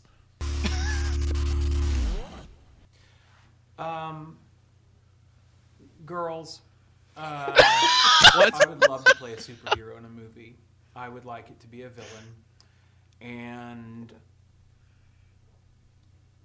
I would really like to play Spit it out! the Riddler. I don't feel they're using the Riddler very much, are they? I don't think they are, but that makes so much sense to me. Doesn't it? You'd be dope as a Riddler. Wouldn't I? Yeah. Did you hear that? Dope. I would be dope as the Riddler. Girls, tell your friends. Girls, tell your friends. It's pretty good. It's pretty spot on, I think, by God. You were a little too fast, but you... Yeah. Good point. Yeah, you were speaking in the cadence of a normal fucking human. Please, God, never let that happen. Like, hey, Jim, how about you be the Riddler? I'll be Bane. You can be in a new Batman movie. I'm gonna break the bad. Fucking Kelly, you gotta do some Bane lines in the Owen Wilson voice now. Take off the mask. I was raised in the darkness.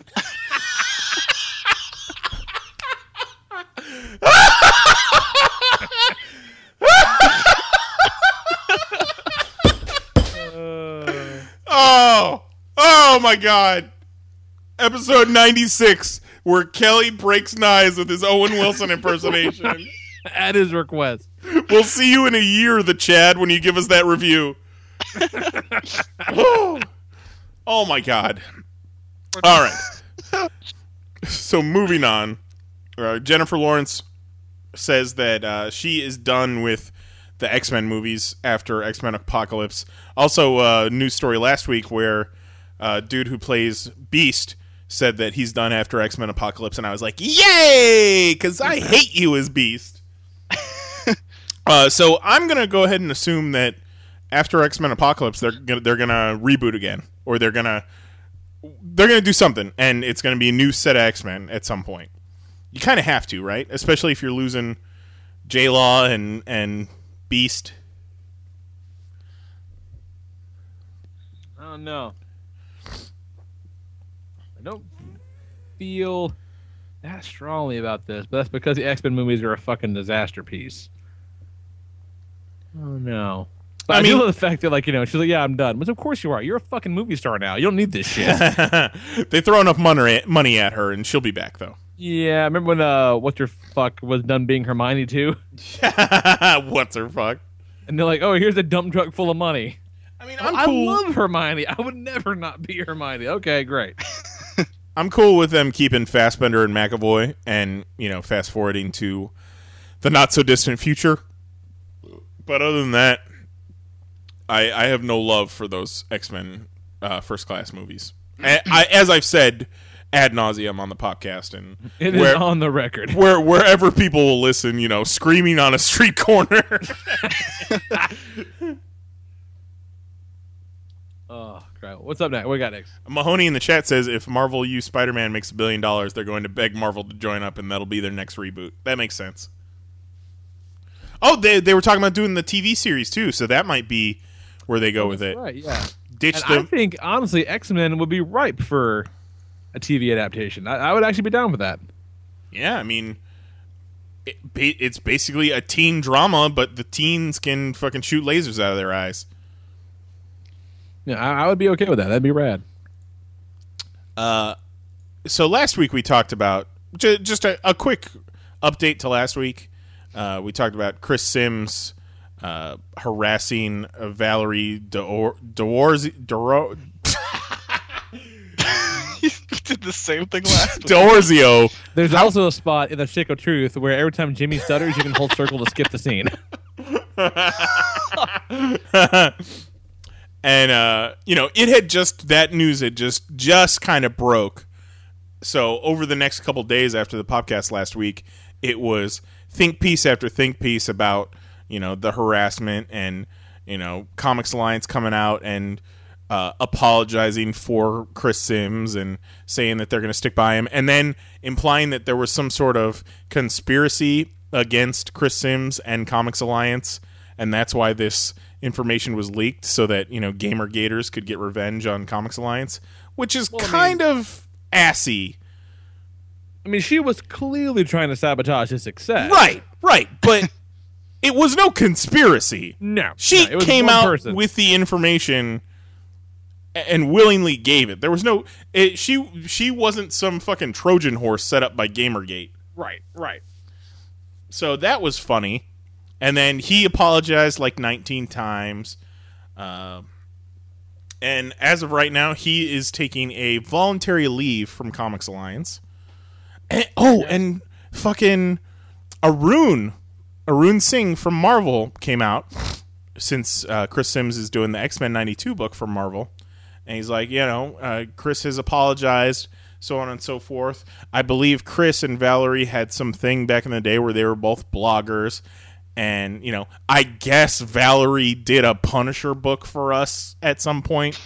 Wow. But I think the story wasn't Arun like one of the editors on that book or something? It's fucked up the way they framed it. Yeah. Way to be... Jesus, that is assy and dismissive. Who knows? This Valerie chick, she might be as fucking batshit insane as Tess Fowler, but we haven't seen that. I haven't personally seen that. So, I'm taking sides. Oh, you could take back your city. So, long story short, that brings us to the news story that we're talking about right now. Senior editor at Comics Alliance, Janelle Asselin, is spearheading a new romantic comic imprint called Rosie Press. And they've got a Kickstarter starting up to fund one of their first books called Fresh Romance. I'm in no way against this. I think, there's room for all types, all kinds of comics in the comic industry. And if they can find an audience, if they can find success, good on them. I feel it's a weird situation where it's kind of like the women in the industry are fighting to be shown as equals, to be treated as equals. And, they can like superheroes too. They can fucking like superhero books.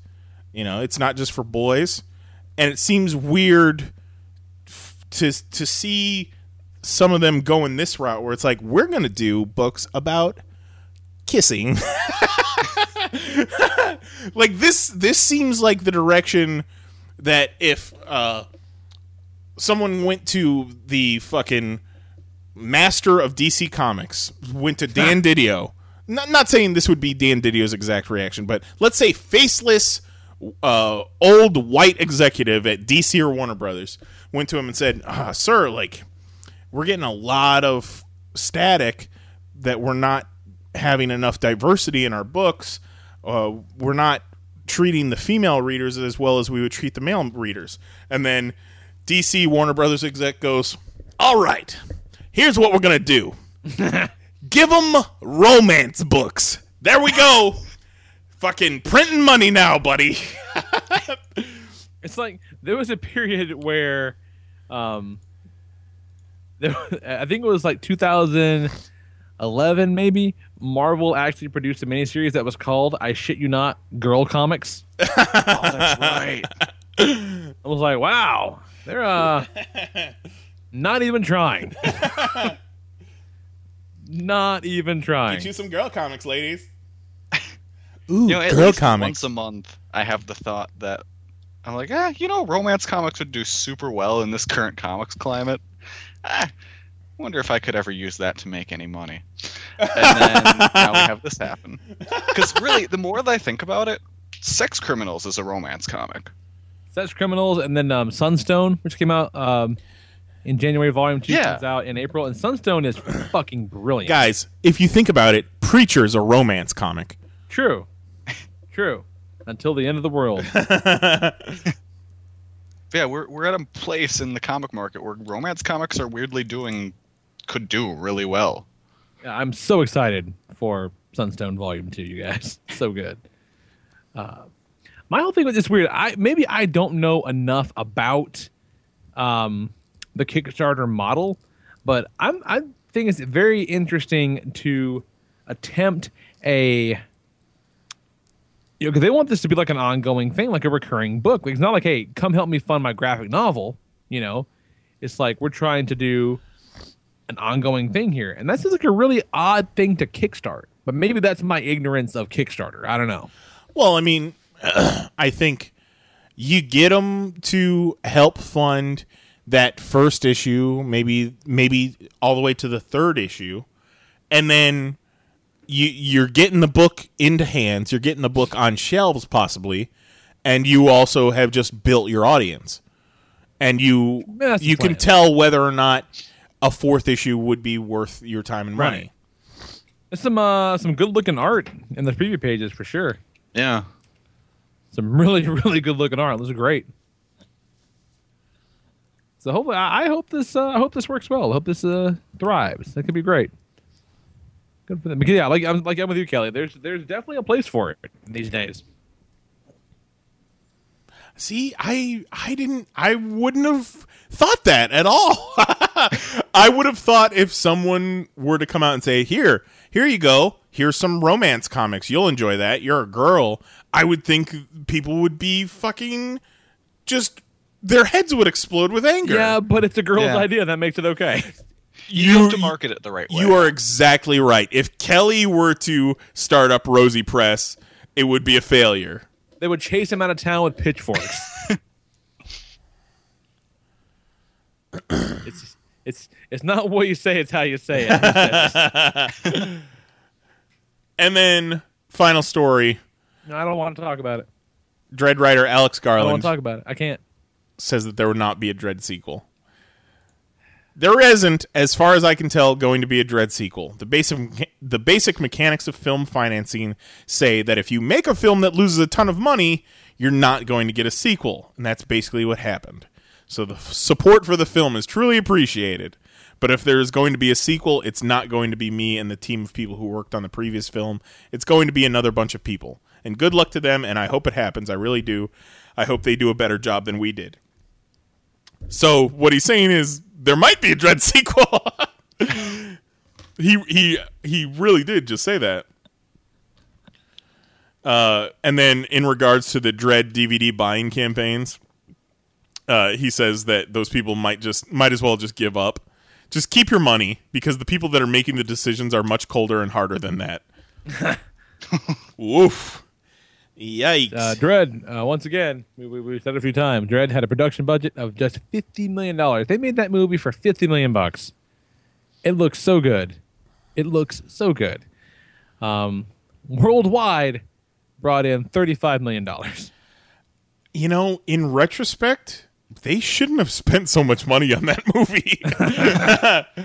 Like, that's a lot of money that they spent on it.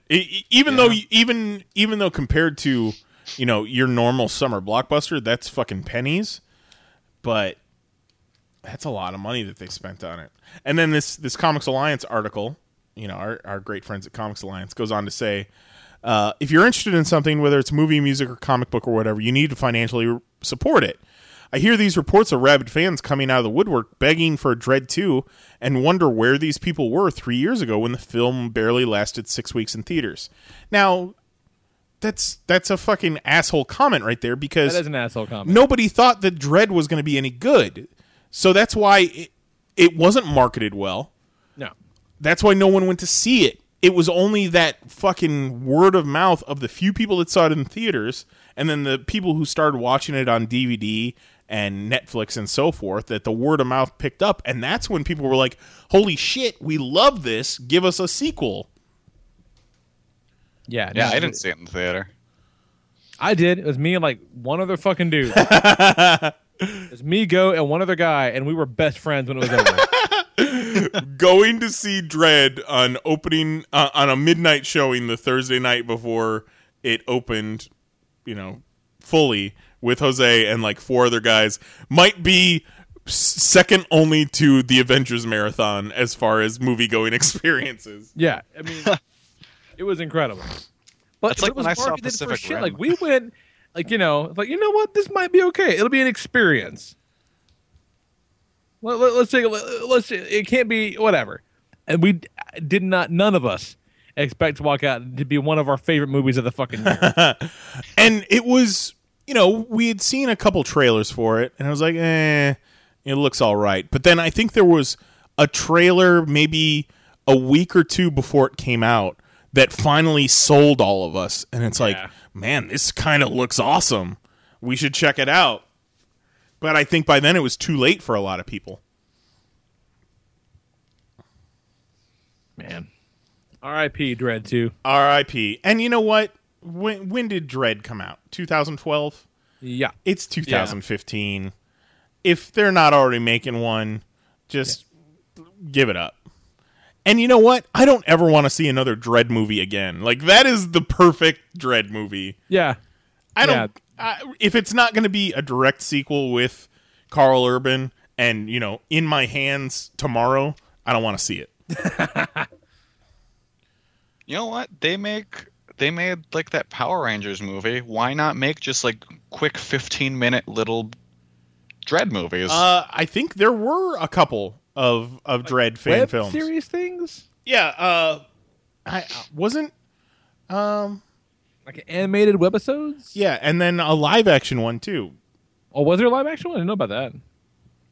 No, I absolutely think that you're right about the animated webisodes, but there was also a live action Judge Dredd fan film. Huh, no shit. Yeah, Carl Urban seems to like the character. I'm sure you could get him back to shoot like a 15-minute thing. And that might stir up more people wanting to maybe get this made. Like Tom Jane did that dirty laundry thing. Man, yeah, that was hot fire right there. I think we got to give it up, guys.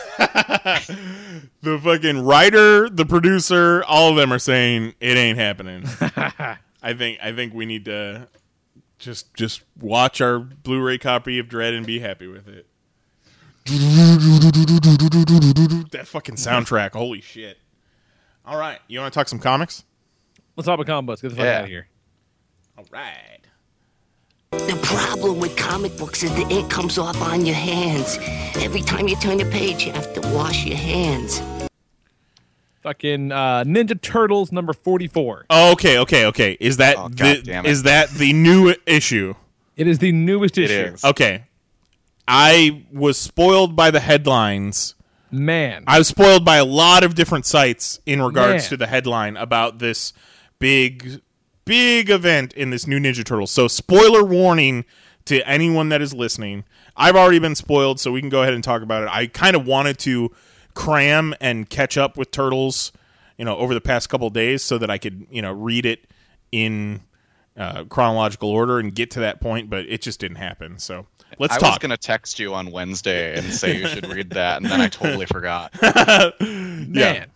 So it looks like they may have killed off Donatello in the book. If not, they fucked him up real bad.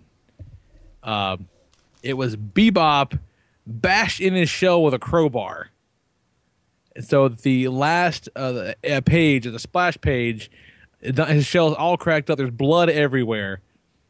Splinter cradles his body. Everybody else kind of stands around. It was fucking brutal. Yeah, it's kind of fucked up. And it was all because of the sort of double cross plan that they'd put together to try to pit Krang and the Shredder and the Foot against each other to try to destroy the Technodrome.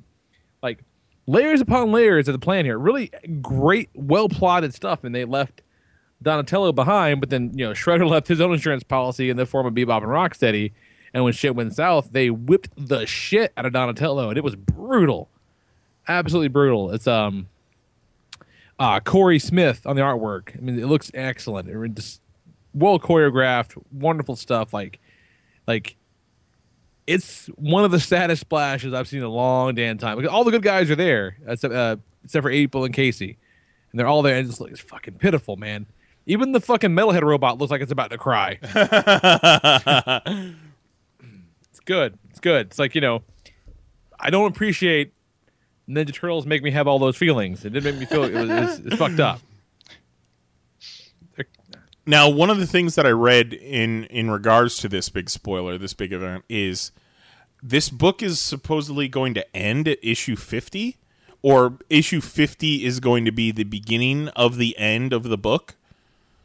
I remember they saying issue 50 is going to be like a double-sized thing, but I think they've got plans on this for a long time. Maybe I'm wrong. Maybe you're right. I have this interview here with Tom Waltz here. Let's see what we got here. While you're looking for that, let me tell you about how at work I was dealing with this issue. So on Wednesday, we order a decent amount of copies of Ninja Turtles. On Wednesday, we get a guy who is asking me, like, oh, no, what on the wall is good? And I'm like, Chrononauts looks good, and blah, blah, blah. And he goes, oh, man, heard they kill one of the Ninja Turtles. And he grabs, like, 2 copies of it. And I'm like, oh, wonder if anything will come of that. By Friday, we're completely sold out. No shit. By Saturday and Sunday, one out of every 2 calls is someone asking us if we have the Ninja Turtle issue where one of them dies. Really? We had one of our regulars was going, like, he gets his stuff pulled. He was going through his stuff and looking at the wall, and someone is in the shop. They asked us if we have any copies. We said no, we're sold out. He sees this guy has one. He offers him $20 for it on the spot. That's a weird thing to do because, like, that's the last part of the story, the arc. But it's one of the speculator boom here. Oh yeah, it's all speculation. Like I saw, at one point the variant for that issue was going for like $100 on eBay. I mean, holy shit. Yep. Speculation, yeah, but then again, this is one of the 4 Ninja Turtles that they've never killed a Ninja Turtle before. As far as I know. And this is, of course, assuming that he died. I don't think they've killed a Ninja Turtle. Based on things that I've heard, I don't think they've killed a Ninja Turtle. I would hope not, because that shit was brutal. Well, the Comic Vine interviewed Tom Waltz, the writer, and it says, last I heard, the book has plans up to issue 50, and the future beyond is uncertain. Is there any update on this? Tom Waltz says, Kevin, Bobby, and I just had a brainstorming session a few days ago about plans leading up to issue 100. So no, 50 is not the end. Huh. Yeah, because this Newsarama article says... But it's a grand finale for one of their long-running storylines. Okay. But, issue 51 will be the very next month. This IDW ongoing series is building up to what the publisher calls the final storyline in Teenage Mutant Ninja Turtles 50 later this year. So yeah, that's just shitty reporting on their end. Yeah, well, it's Newsarama, so... Well, But man, it's really good. But I mean, I hate that you fell so far behind because it's legitimately, it's a joy of a book to read, man. It was never not except for that one Kevin Eastman issue. Yeah, it's always been a joy. I need to figure out which issue it was that I left off and just kind of put my nose down and get through it. Yeah, the Technodrome story was awesome. It's got all the pieces coming together. It's like all the good guys and all the bad guys, like the way they've orchestrated all these characters and got things going, like it's something to be seen. It's a very impressive narrative for sure. I loved it. Just real quick to touch on, last week I did go back and check out Ninjak #1. Yeah, you shit, did, Kelly. Yeah, man. I didn't know Clay Mann drew it. It looks fucking awesome. Oh yeah, that guy's great. But he like the weird, like, kind of, the page with, like, the indicia and shit like that, like where they talk about it's volume 1, whatever the fuck. It shows Ninjak's tool belt, okay, and it lists like what they are, like the 5-function throwing discs or whatever, and like the mini cameras or whatever. But then the descriptions below it are not actually descriptions of those tools.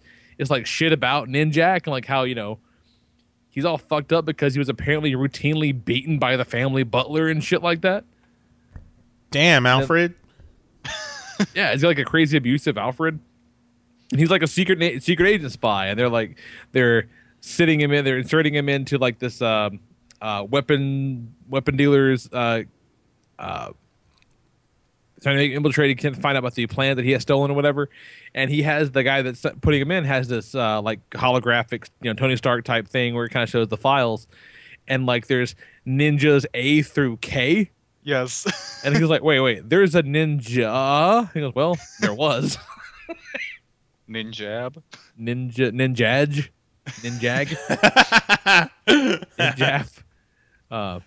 Fucking neat, man. And the little backstory was pretty cool too. But guys, I mean, Like, I think it was in Thatcher. We were going back and forth on Twitter, and Thatcher's like, "Are you shitting me?" I'm like, no, man, Ninjak's the fucking jam. I have been preaching the word of Ninjak since You that straight book came fuck up out. ours. Awesome. Let's see here. Cameron Stewart wrote with the help of Brandon Fletcher, and then a guy named Bengal on art, did a Batgirl Endgame one-shot. It's kind of taking place in the heart of the Batman storyline happening right now. And it was a silent issue. And I don't like silent comic books. Like, I never really appreciate a silent comic book. And this one actually is a little bit unclear, some of the stuff. Like, I'm not sure why she's doing the thing that she's doing. Like, it's unclear where this wall came from, who the people are on the bus, because, you know, there's no words. So there's no context as to what's happening. And that kind of sucks. Don't care for that. Like, there's a bomb for some reason.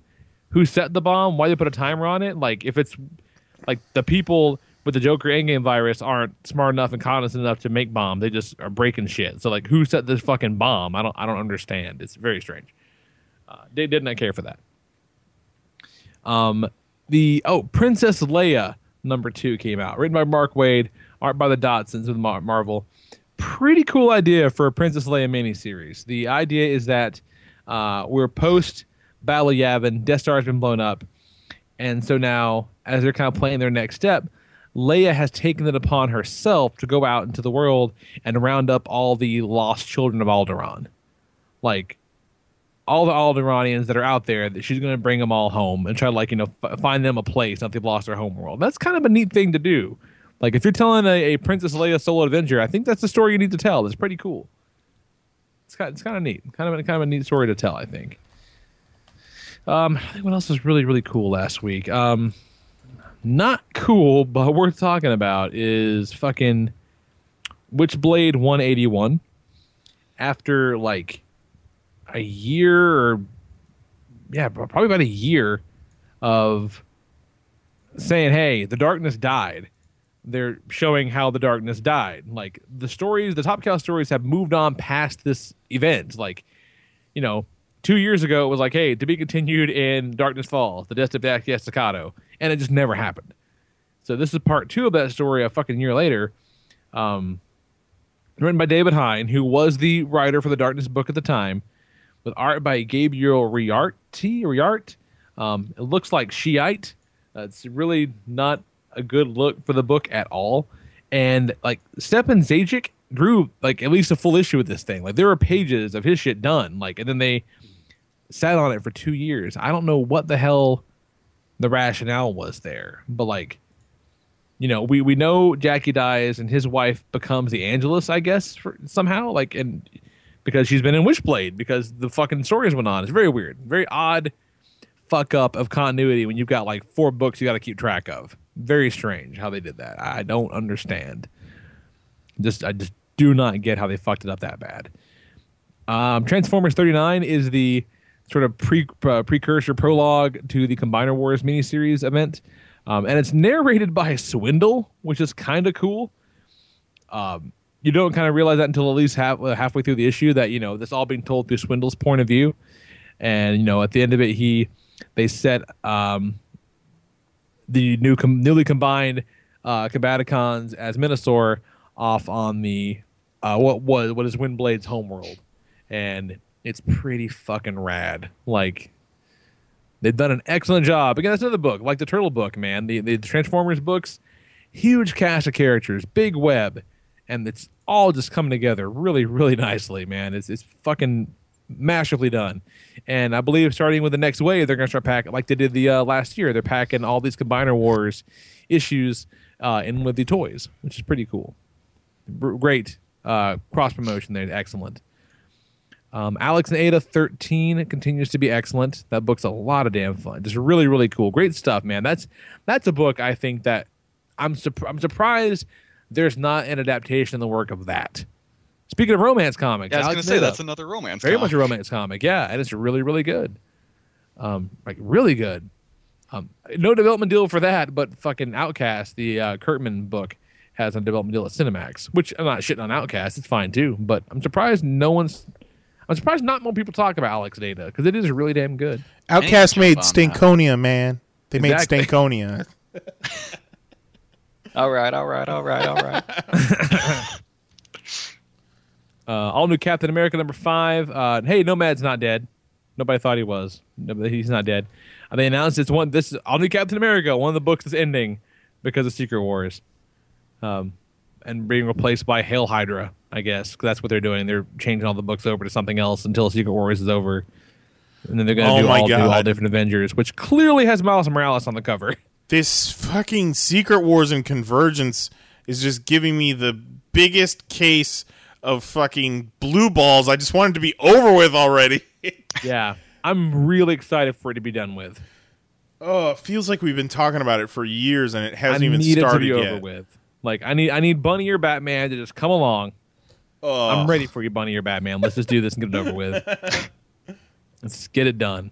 Let's see if I can. What else? Last one. Did you read the Chrononauts, Kelly? Yeah. I kind of dug it. It's pretty cool. Yeah, I liked it. I liked it. What the? I think Mark Miller might be back, you guys. I think he might be. His Legacy is really good. I haven't read it, but I've heard amazing things about Starlight. Starlight was excellent. Yeah, I think he's back. Starlight was that book that every time an issue of Starlight ended and one of the major characters wasn't raped or eviscerated, I got really confused. I'm like, this is a Mark Miller book, right? Yeah, that's how I was about Jupiter's Legacy. Like, really? Okay. Chrononauts, Mark Miller writing, Sean Murphy doing the art. He most recently did Wake with Scott Snyder, which is also really fucking rad. There's all these time-displaced things that are showing up. Like they found this Babylonian temple or some shit. And it's got like an F-17 fighter like built inside this temple or whatever. It's pretty cool. And so these guys build a time machine. They're going to build a time machine, and then they're going to broadcast what they find. So they put a satellite through space. They're like, hey, here's the Battle of Gettysburg from space as it was happening. Check this shit out, And they build a manned thing, manned method to send guys back in time. And of course, shit goes terribly wrong. And it's very much like straight guy, straight man, and fucking, scruffy looking nerf herder kind of teaming up here. And good dialogue bits, fun stuff. And these fucking guys are going to be, trying to get back to the present. Because that's the thing. It is also, I read it, Kelly, as like our present. Yeah. Like, it's not like a crazy far-fetched, it's in the present, which is kind of cool, So the present day stuff is very contemporary. Cool. It's really cool. Lots of little subtle things in the artwork. It makes it a lot of fun. But this guy goes back into Samarkand in the 14th century and immediately catches a fucking arrow to the leg because he's facing down a Mongolian horde or some shit. Much like Marty McFly facing down a speeding train, but an army of guys on horses. I thought it was really cool, and I'm glad. I think he's back.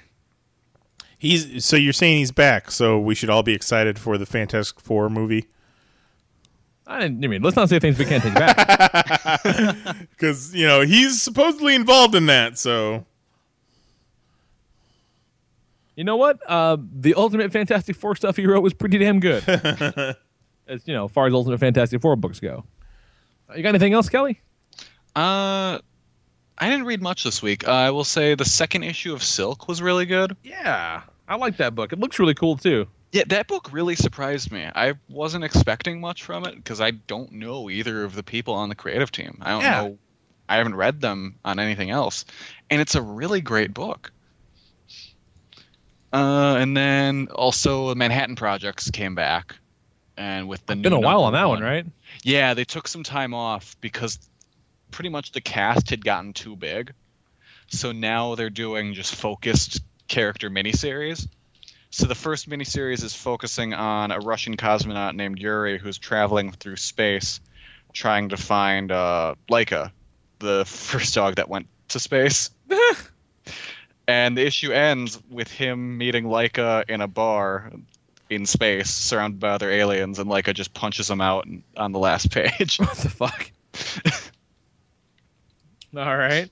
Yeah, Manhattan Projects is my favorite Hickman book. Because it's just... You know how just dour and somber Avengers and New Avengers feels?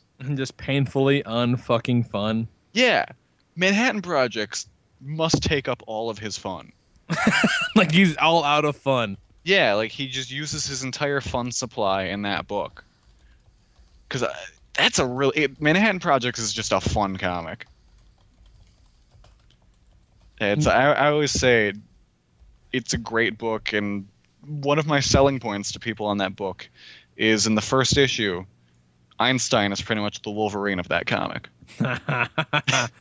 That's a pretty good selling point, I'm not going to lie. That is not a bad way to pitch that. Kelly book. should be Employee of the Month every month. Yeah, no shit. Yeah, it's like in the first issue, the Manhattan Project's base is being attacked by all these Japanese robots. And earlier in the issue, you see just Einstein sitting on a stool just staring at this big, like, pillar of stone. He's not moving at all. Then later in the issue, after the robots attack, you see him. He's still sitting there, same pose, but there's all these just destroyed robots around him. That sounds awesome.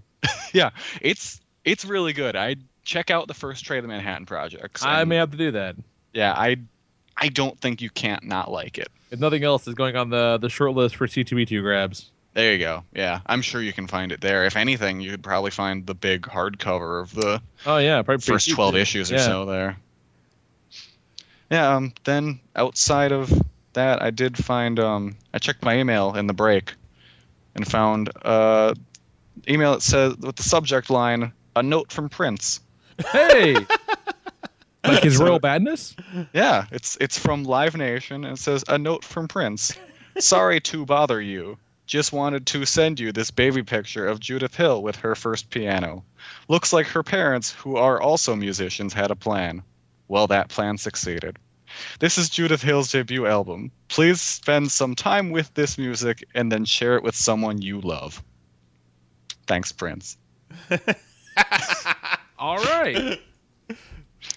Now read the email from Prince as Owen Wilson. No, don't. Because if you do that, then I got to read it as Dusty Rhodes, and it becomes the whole thing.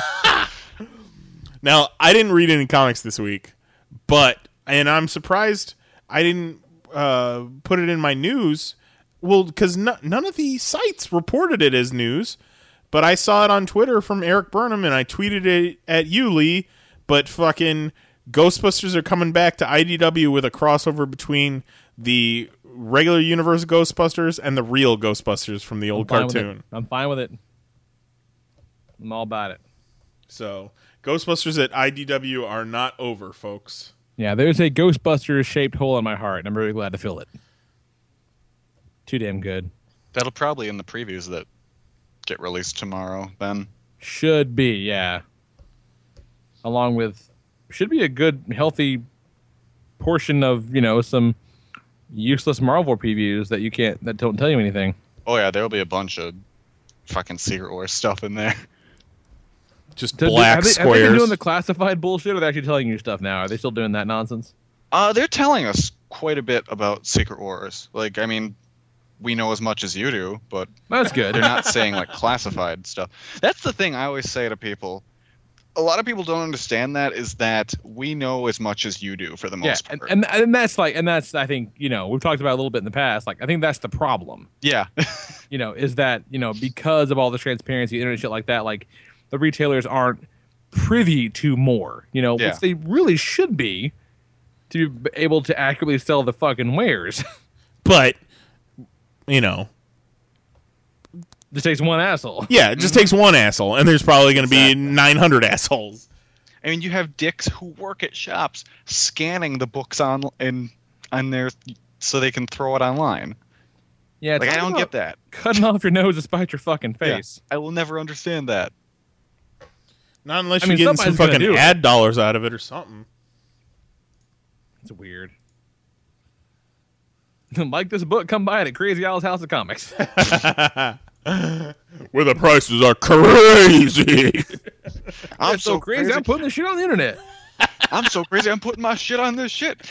Brown tag special. Anything with shit on it, 40% off. Make sure to wash your hands. Because I'm crazy. So I feel like that's the show, man. That is nice man, tight show. Everything. Good stuff. I want to thank Kelly and Owen Wilson for coming and hanging out with us tonight. Oh, no problem, guys. I will show you where I've made my home while preparing to bring justice.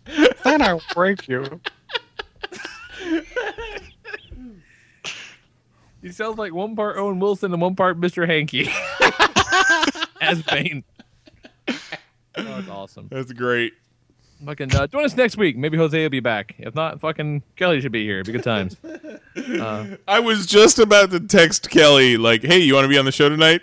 And I look at my phone, and it had a text from Kelly that said something like, oh, man, I forgot it was Tuesday. I'll be on Skype in a second. Perfect.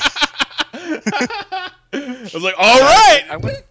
I normally don't work on Tuesdays, so it really threw me off. Fucking Kelly Harris is the fourth man. I'm all about it. Yeah, Jose was supposed to have this week off, and we were supposed to do an 11th hour powwow tomorrow, and then this afternoon got a fucking Facebook message from him and said, "Yo, plans changed, got a gig, peace out." Like, all right, that's what it is.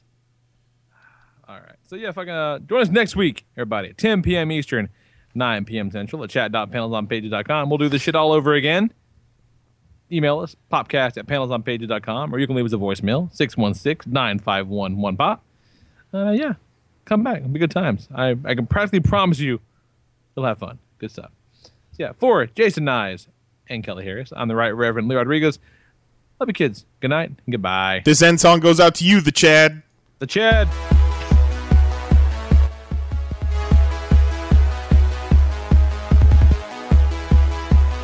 Oh, this is my shit.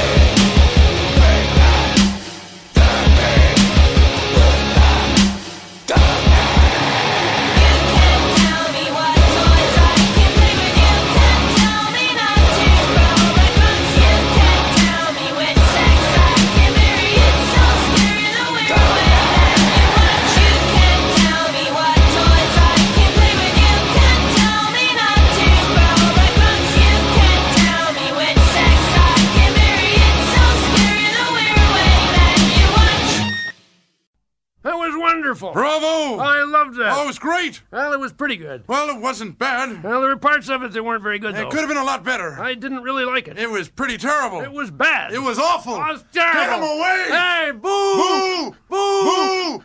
Boo! Now, do that entire bit as two arguing Owen Wilsons. Oh, it was terrible. Oh, it was Oh, boo, boo, boo, boo. Oh, get away.